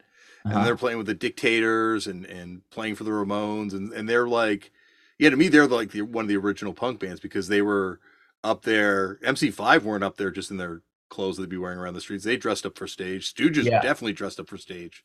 Yeah. The Dogs. Yeah, I never really dug into them too much. I gotta get on some stuff. They got some. They were managed by John Sinclair at the same time. He was kind of managing MC5 too. Okay, that's dope. Yeah, so they're like, once again, there's just so much great stuff that's like unhidden music history. Like all these bands that are completely obscure. Like, for how legendary Gigi Allen is. Like, to me, you saw the one that I'm more obsessed with in that realm. Boom in the Legion of Doom. Oh yeah, those mofos, those guys, they stole you today's equipment. You know what I mean? Here, I'm the guy that would have been their. Here's called payback's a bitch, guys. Like I would be their biggest advocate. Oh yeah, Boom, Legion of Doom. They're so good. They're so influential. No, they're a bunch of thieves. You fucked up. You shouldn't have stolen my shit. Well, they also, that show though, didn't they also famously show up with a bunch of dead deer and throw the dead deer carcasses around the crowd? Yeah. Oh, God. It's just not cool. I'm sorry, Boom. I hope you came around with your little Legion and figured it out. But yeah, I mean, there's all, I think it's really cool too, is in this like little kind of punk universe where there's just, little guys that come in, bands that come in that could have been the biggest band, but they're not, but they come through, and the Ramones pick up their something from them, and then that they're in that story and they're essential in that way. So I think it's all of value. Did you ever see Gigi Allen? I have, yeah. I'm actually in, I'm told, in the Hated documentary. Really? I didn't know this. There's a scene at NYU at Loeb Center, and it's this like little kind of room with fluorescent lighting, as I remember, like maybe I don't know, 400, 500 square foot. It wasn't big space. And it was actually, I saw Fugazi in there. Their first show in New York was at the same space. He came, we went in, it was like a spoken word, so the chairs were out. We came in, and Gigi was like in the corner. He just took off all his clothes. He went up on the front of the room and had a banana, and then he shoved the banana up his ass. Yes. And then just took the pieces of the banana and started throwing it at everybody in the audience, and everybody ran, and then he got arrested, and the show was over like in 5 minutes. That was it. Thanks. It was a real thrill trying to get run away from Gigi throwing a shit banana at you.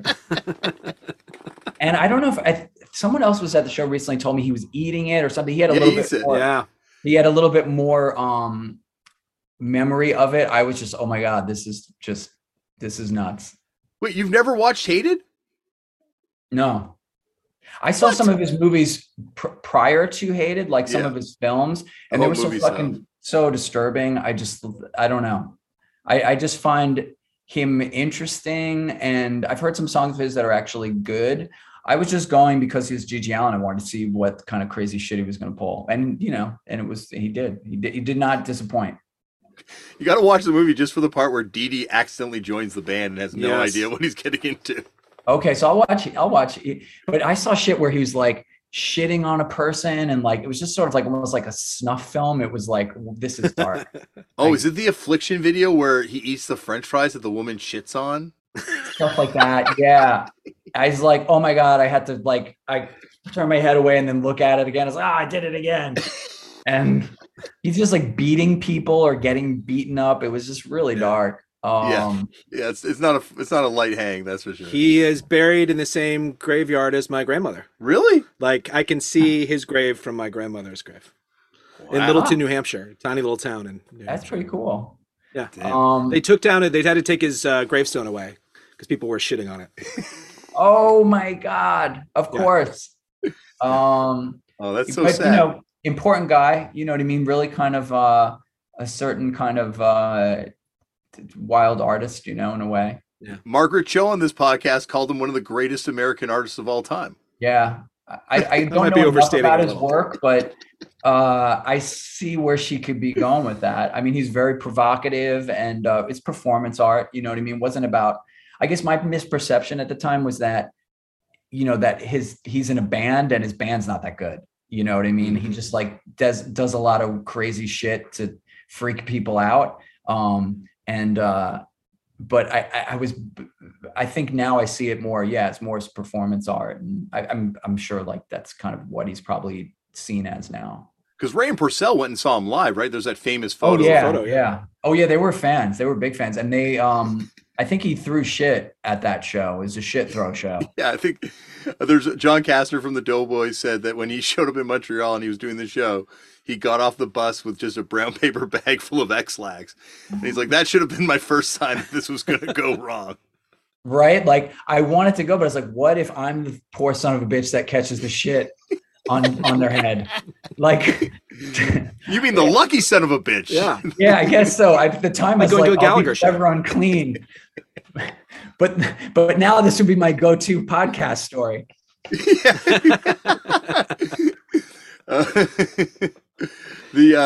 Joey Cape from Lagwagon? Yeah. He told me that one time he showed up at work when he was working in a venue and walked in the room and there's just shit everywhere.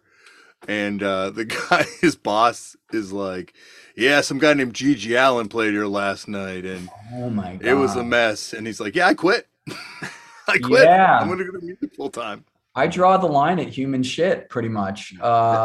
a banana with shit on it is about as close as I'd ever want to come to it, you know. But he amazing. I'm really glad I got to see him. And I think I'm in. Someone told me that they saw me in the movie Running Away. Oh, I got to rewatch it now. Yeah. I'm definitely gonna do another rewatch. Yeah, An excuse to break out a family classic. Yeah, sure. Yeah, I mean The holidays are coming The up. holidays. Yeah. Did you ever catch any of that New York performance art stuff that would have been happening, around the mid '80s? Joe Coleman and Kemba Fowler and all that kind of stuff. I was not really into that. I mean, as a teenager, I was like very focused on like hardcore. I didn't really follow art too much until I was like in my late 20s and 30s. I kind of started to like dabble in the arts, but I mean, there's always so much going on in New York. There's so many different scenes. It was just like, and also I ended up like on tour for so long, but no, I didn't really get into that until, maybe a little bit older. It's funny how that once again though is weirdly connected to punk. Like Jawbreaker was doing the soundtrack for a lot of those performance pieces. That's amazing. I mean, I wish I had been exposed to into those circles more, but I was those guys weren't straight edge, so it really wasn't it wasn't going to happen for me. Any of this. Sorry, guys. I love where you're going with this, but you guys aren't edge. You guys have to edge up. Yeah, there should have been some straight edge performance artists back. I guess that's moshing. Moshing is straight edge performance. Yeah, art. I had enough art going on. Honestly, I didn't need any of this crappy, Cooper Union stuff. I was doing my straight edge art. How much art can you take after all? How much art can you take? Which is such a cool song because while it is like kind of taking a shot at like sort of abstract modern art is actually art. Profound. Yeah. It's like probably the most, like it is one of the most out there artistic expressions from that time period. For sure. Like musically, nothing sounds like SSD. You know what I mean? No. Like I think that all their music is, or at least on the, the kind of the early kind of stuff is like I was listening to Get Away recently, and it's just like it's like My Bloody Valentine meets the Stooges meets like nothing you've ever heard. And the most weird thing about it is that it's talking about like someone smoking cigarettes. Like that's the subject matter. Like it's very interesting mix of things. It's so weird and amazing and really hard to put a finger on, you know what I mean? It's like this, it's kind of not marketed, but like presented as like straight edge hardcore or something, which is just like so reductionist in a way, like because it's like it's like that's the least of what it is to me. Yeah, to me that's also the first hardcore band because everything prior to that was influenced by punk. Like Minor Threat was influenced by punk, and Al is unabashedly like he didn't like punk. Like he was only into this hardcore stuff, and that's I guess where the sound comes from. It's like it doesn't sound like anything because he's just kind of starting from scratch with it. It doesn't sound like anything, and the rhythms like there's some identifiable rhythms that I think like youth today really popularized in a way, like it's kind of like kind of thing. But like, and I guess like Negative Approach did that kind of thing too, actually.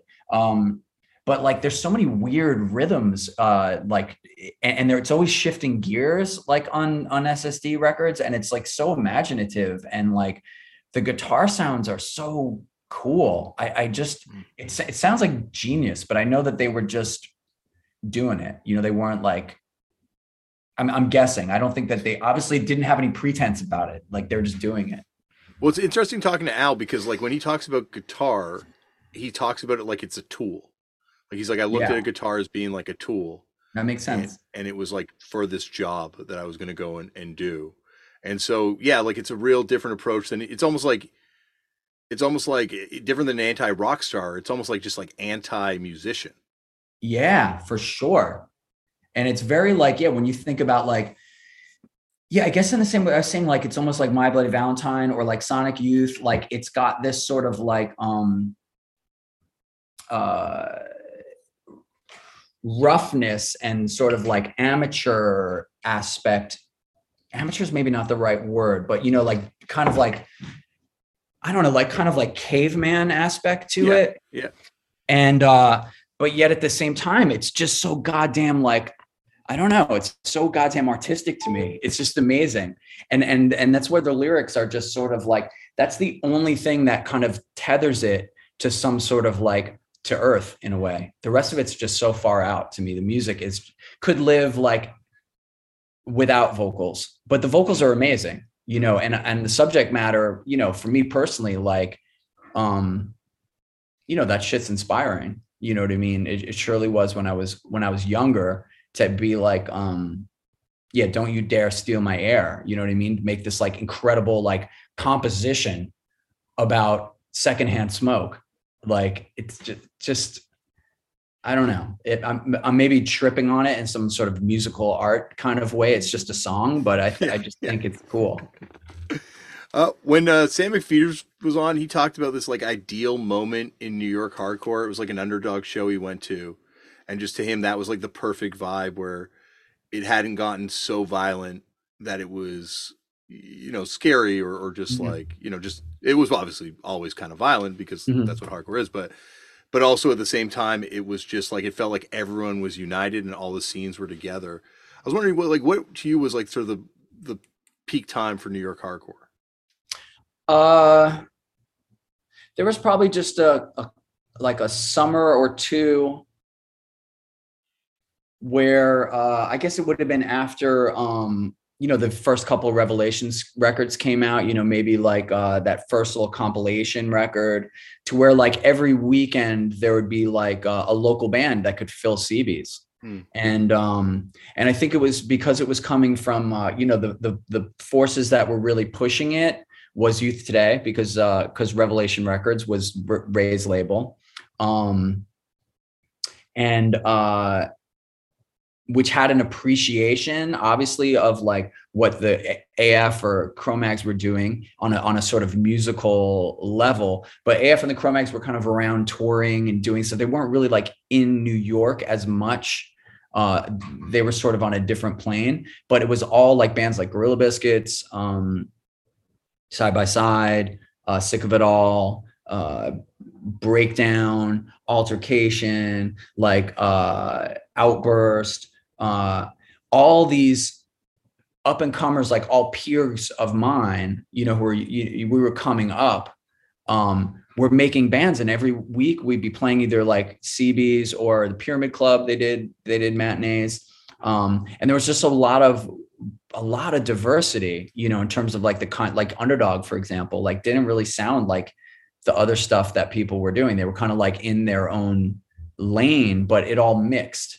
So you had all these different people that, you know, and I was going to all these shows. So like I would, if I had seen Underdog like a month or two before, and then they played again 2 months, and they had a new song, like I was 100% experiencing that new song and like listening, but also dancing to it. So I was like learning how it worked through my body actively. And like, if their new song was good, I'd be like, fuck, I want to make a song that good. And I'd be like, I want to make a song that works like that. You know, and this is, that's my like, you know, whatever, like musical kind of side of me. But there were so many bands doing that. And a band would come up and they just have like a sick new song each week. And you were following that progress. So it was that experience of, you know, let's say we were talking about that Meet Me in the Bathroom time, where there's, you know, all these new bands coming with new records and it's exciting and all that kind of stuff. But this was before records. So you're like actually live experiencing it, and it's all your peers. So it was, I think, like, I guess it would be 87, 88. And, you know, it just kind of managed, it just was peaceful too, because it was like I said, driven by Youth Today and driven by like the diversity. So people kind of had more of a mind to like get along, you know? And there was a lot of people coming from surrounding areas, like, you know, like Sam McPheeters is from Albany. So there's a lot of people coming from like around the country, like either going to NYU or like traveling in from New Jersey, traveling in from Long Island, traveling in from Westchester. It had become safe enough. and like well known enough that you had all these new people that didn't really have like such an attitude yet. You know what I mean? They were just like there for the music. Yeah. And the idea of going to CBGB's in the Lower East Side, and like that was enough excitement for them. So, and the message was generally positive. I mean, you look at Warzone, they were like singing about all this, like, you know, don't forget the struggle, don't forget all this kind of like more uplifting kind of stuff. And that was just the mode for like a couple of years as that Revelation stuff was happening. And then, you know, I think like any scene, it just kind of gets a little too, it kind of falls under its own weight, and it just kind of gets too sort of cliched, and people just go to college and start smoking weed and they don't care anymore. And it just kind of like worked out like that. But for a time, it was such a great group of people that were being influenced by each other. And even I think to Sam's, to credit to him, like I think as that scene that I was talking about kind of fell apart, that sort of like underdog idyllic time, the scene moved, kind of sidestepped over to ABC No Rio, a certain part of the scene. And I thought that was the part that I related to the most, because they were like, just more about the music, about the less about the posturing. And if the posturing was anything, it was like sort of be fun, be silly, be,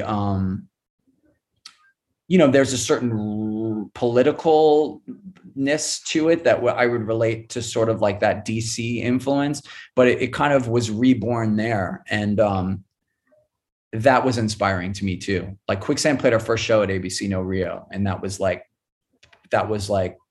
I wanted that. Like, I didn't want to be a part of that other scene really so much anymore. It just wasn't for me. But it's funny because by the time, you know, as you're saying, it's kind of subsiding, 89, there's already like the youth crew thing had spread. Like there's already like youth crew style bands. Yeah. Almost immediately popping up all over the place. Like it's interesting because like I guess Riot Grrrl was like that too, in a certain way, like where it was such like a infectious thing that young people all over, well, ultimately the world, but like all over America and Canada immediately picked up on that youth crew thing, and you know, became a style. I mean, we were doing Youth Today.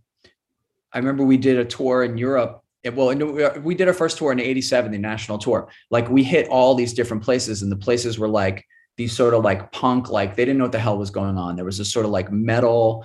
It's just sort of like you know, this sort of like spare parts hardcore punk scene across the country. And Youth Today, I think, was a very much like, get your shit together, put on this t-shirt, mosh now. This is how you do it.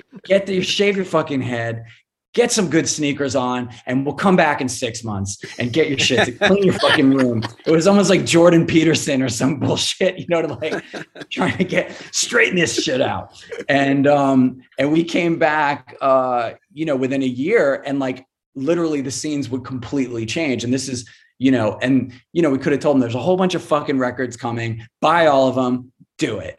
And that's what happened. And we went to Europe and the same thing happened. I mean, Youth Today played Europe like for 2 months. I went back with Gorilla Biscuits.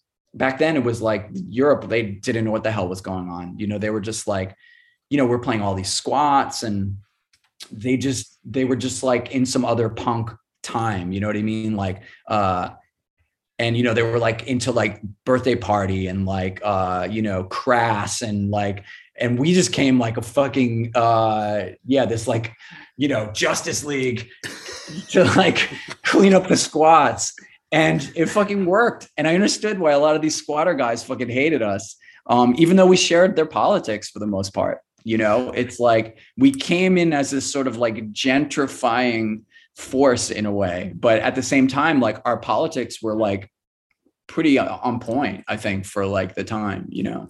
Wasn't there like, is it like Doom in the UK at one show is just like heckling you guys? Like there's a famous show where like all these British crust dudes showed up and are just like screaming at Youth Today. Yeah, they were threatened by it. I don't know who they were, but any sort of like heckling battle was just like so welcome at a Youth Today show. It was because Ray was just, you couldn't fuck with Ray. He was just, and it worked not only on and I totally understand why, a crusty doom guy would see like this, like short-haired American, fist coming to fuck up their whole thing. And in a way, a very super American seeming thing. I understand why they would be threatened by it. And, here they're all into drinking and we're into not drinking. It's like, these guys were probably like, I came into punk to have like a good time, get drunk and fuck around and dress crazy. And like the popular trend is now the opposite of that. Like, that sucks. I get it. But Ray was just like, you could not fuck with him. He's funnier than you. He's louder than you. And he's very, very smart. And it was amazing when I remember one show, we played 2 shows one time on that tour. And, in the afternoon matinee show, a riot broke out with these like metalheads. Cause like one of them just had some, I don't know, Ray just like said something offended him, blah, blah, blah, blah. And it just turned into a full scale riot. Like, I got punched. Everyone was punching. It was like out of a fucking movie. And we got out of that whole scene. It was insane. And then we drove to the second show, and it's like it's like a smaller show, but it's like full straight up Nazis at the show, like skinheads. I remember this one guy had like a swastika tattoo on his neck, on his fucking Adam's apple. And it was like thick. And because Youth of Today looks Nazi, I think, a little bit. Well, yeah, if you're just like, don't know, you just see a white guy with a shaved head going like this with his fist in the air. I mean, it looks, like same thing as with, Soviet propaganda, Nazi, it takes on these sort of postures. And I think Youth Today, not thinking about it, like had some of that in it. But Ray had like a Krishna tail in the back. Like we were preaching, anti-racism and all this kind of stuff. So, but these guys did not get the memo on that. These Nazis, they crawled out from under their rock, as the Nazis will do from time to time. And they're all at our show. And like, these guys were like grown men. And we're like, we're going to get our fucking asses beat. We just went to this other show. I got punched and got in a whole big fight. It was kind of glorious and romantic, but now we're just going to get beat up by grown men who are Nazis. And Ray Capo just came at these motherfuckers 100% unapologetic, just went straight after them with like, just anti-racism, like the same positive messages. Like, he was fearless. So to anyone that fucked with him, like whatever physical threat, and that hadn't been the first time we've encountered that, because there was a lot of fucking Nazis in the punk scene at that time. Depending on where you went, a lot in the South, and for some reason in Belgium, and I guess maybe in Scandinavia, but I didn't really experience it too much. But so like, it was just a very, very, if I went to that show and I saw Youth Today come up here and confront all these fucking Nazi people, I'd be like, that's my band. You know what I mean? Yeah. And I think that's, and for the Squatter, like, I don't know anything about the Doom UK crusty guys. I'm not saying anything about them, but like that contingent of people who were probably like the old guys at 25 and 26 who were like running the squats, with like dreadlocks and all that kind of crap. Like a lot of those guys were all like, former junkies and stuff like that. Or presently junkies. And they were running the punk scene. And I think for like these kids coming up in the late 80s, who are getting into skateboarding, and, the wall is coming down and all the shit's coming on, that was no longer the appealing image of the future to them. Like, I think Youth Today really had the vanguard at that time with me, you, youth crew, let's mosh, that it's kind of like fuck art, let's dance a little bit. But don't do any drugs. Well, it's interesting. It's interesting because you hear the same thing, like you're saying about coming to these towns and almost like proselytizing and converting. Yeah, absolutely. People. It's like the same thing happens when you hear about that first Patti Smith tour, when she goes around America. Yeah. And then you hear about the Black Flag tours, famously too. And it's just, you almost need these moments to happen where these bands will come to town, and then everything, Bad Brains too. You hear about the Bad Brains coming to town and everything changes afterwards. Like, where these bands come to town and it just shakes everything up. And 100%. I think the thing that was kind of sucky about it, not sucky, but just was a bit interesting is like, so Youth Today did all this like amazing shit and got this whole ball rolling. And then when it was really rolling, Ray got into Krishna consciousness and was just like, it's kind of over. We got to go. Yeah. Like it's so that kind of like, obviously he went into Shelter and did really great stuff with that, but it was like a different motivation. And GB, I just kind of like, we didn't really have that mantle for the straight edge movement anyway, you know what I mean? But we were just sort of benefiting from it in a way. So, you know, but it was left there for other people to discover and to kind of take what they want out of it. You know, which we continue to see.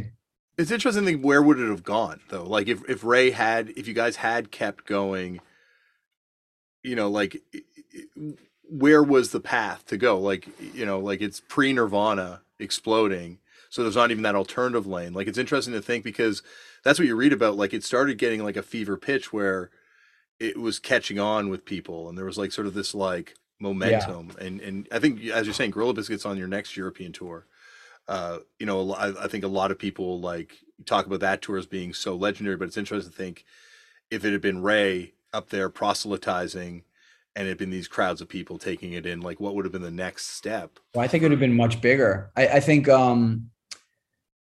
mean, listen to the last Youth Today release is very good. I think it's like a 4-song EP or 3-song EP, Disengage. It's really good.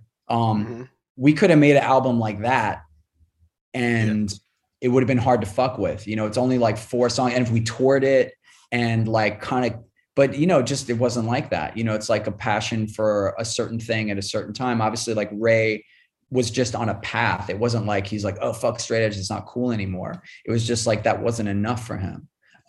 For me, I thought, well, that sucks. You know, like I even thought it's sort of, and I hope none of my Christian friends get mad at me for this, but like, you know, Ray had the little, the Sika, I think is what it's called, on the back of his hair on that European tour, you know, which is like this little kind of bit of hair, like your whole head shaved, but you got this little bit of hair in the back. And I was just like, God damn it, dude, why do you got to have that stupid thing behind it? You know what I mean? Like, we're trying to be this straight, you know what I mean? Like, just like from a marketing point of view, it doesn't make sense. Like, we're trying to create this image. But that's what he was into. So it was like, he was being his true self. And, you know, and I didn't really, it wasn't something that I was on board for. It's not like I was against it or anything like that at all. But I just thought we were on Caroline Records, you know, like we're poised to really break through.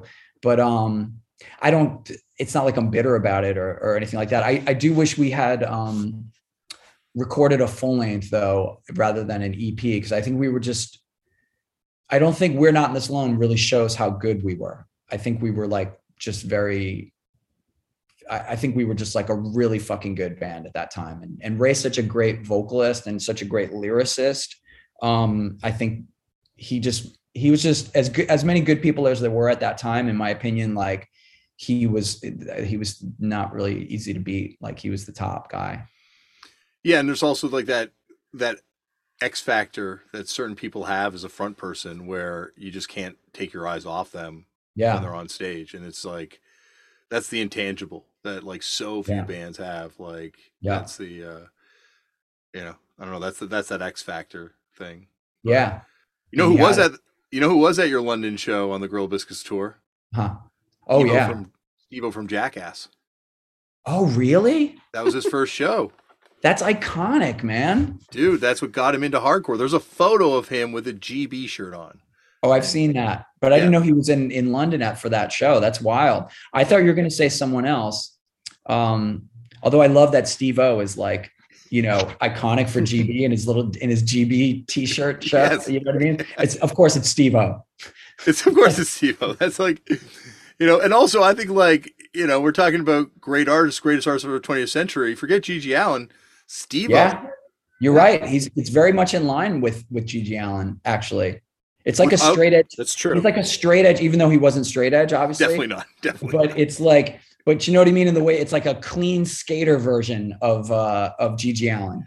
It's G.G. Allen without all the shit. Like There was a lot of shit. There's literal shit, maybe a little bit of shit. Yeah. But like none of the musical baggage and none of the like none of the problematic, well, maybe a little bit, but not as much problematic stuff as no. Absolutely. Yeah, there's definitely a lineage there. I wonder if I were to have Steve O on the show, I would maybe explore how aware he was of Gigi Allen. Well, this is why you need to listen more Turned Out a Punk, Walter, because he has been on the goddamn show. Okay, dude, I'm sorry. I'll check. It's good that it's there, that it's archived. Of course he's on the show. And also Wee Man, too, from Jackass was on the show. Ooh. So cool. Both. Cool. Great guys. I know who else was at that show in London that shit was crazy. So this is like Youth Today was at that point, we were like, had this huge feature in ID magazine. There's a youth. Yes. It was insane, dude. Or maybe it was crazy. The Face. It was the Face or ID, like about straight edge. And we're talking about how England like creates these like sensations. Like we were getting that. Mm-hmm. And what's her face? Polystyrene was at the show. Whoa! Oh, wow! Yeah, that's awesome. Not only did I meet her at the show, but me and Ray stayed at her house that night. Like after the show, it was amazing. And like the next morning, I slept on Polystyrene's couch and in my sleeping bag. And in the morning, she woke me up singing this like beautiful Krishna song. And it was incredible. It was like definitely like one of my early and best memories that I've got from this whole game. That is awesome. Yeah. That's amazing. And I remember driving with her to her house after the show, and because she was into Christian consciousness, so that's how she knew. She didn't know from like the Face or ID, and so we were kind of like obliged to talk about Krishna stuff, and so I would be like, Ray would ask her Krishna thing or something like that, and I'd be like, oh yeah, that's really interesting, and do like a follow-up question about the Krishna thing, and I'd be like, so what was, Billy Idol like in this thing? You know what I mean? So we'd have to like kind of balance the scales of like Krishna question, follow Krishna, punk question, Krishna question. Oh yeah, Krishna, that's very interesting.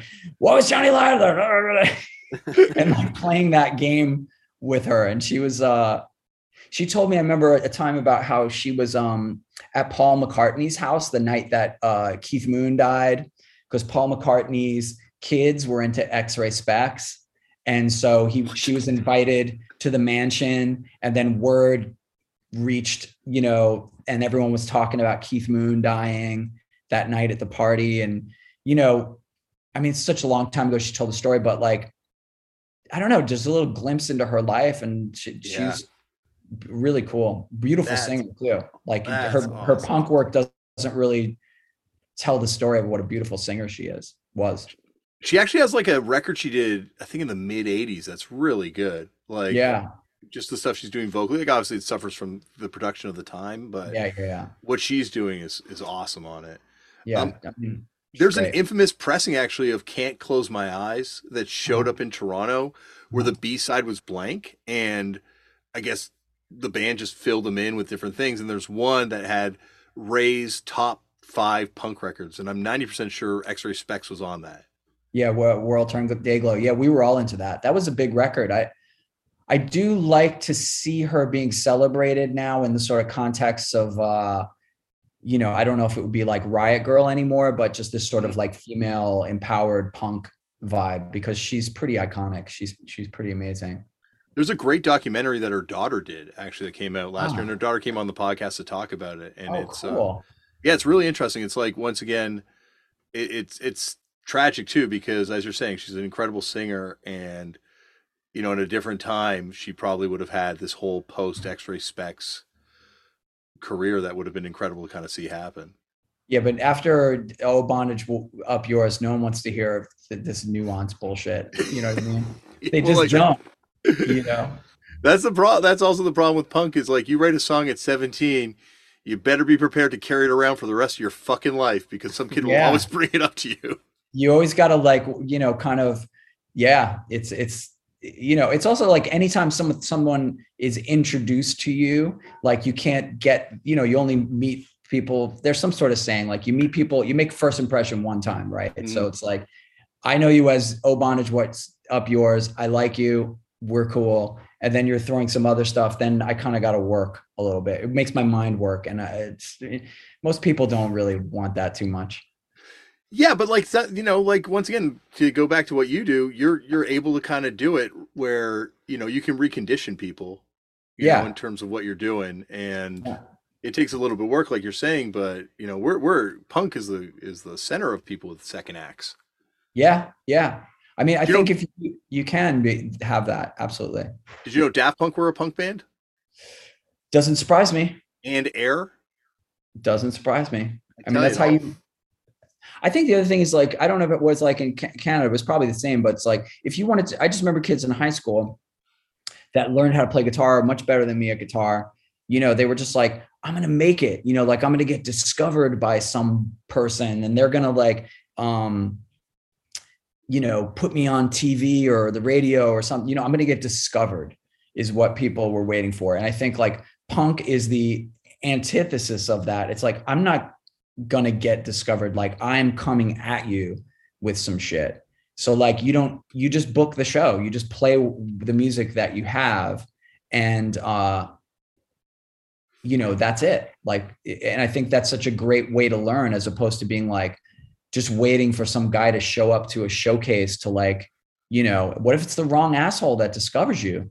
You know what I mean? You're discovered by the wrong guy. You know what I mean? That happens to people. But if you're like doing it from your heart and doing it with your friends and you're enjoying all these steps of the way and you're not waiting for that thing for somebody to like give you permission or to sort of like validate what you're doing, then it's much more powerful. And then you can move, you know what I mean? Like all these different people did, or like, the Clash, for example, did as famously, where they're evolving through all these different things, or like, so many bands. I mean, you just cited a few that are really great. Well, Walter, this has been really great. Oh, and man, I agree. Anytime you want to come back here, Jayson, you too, man. Hey. Anytime you want to come back, you guys are always welcome. Oh, thank you.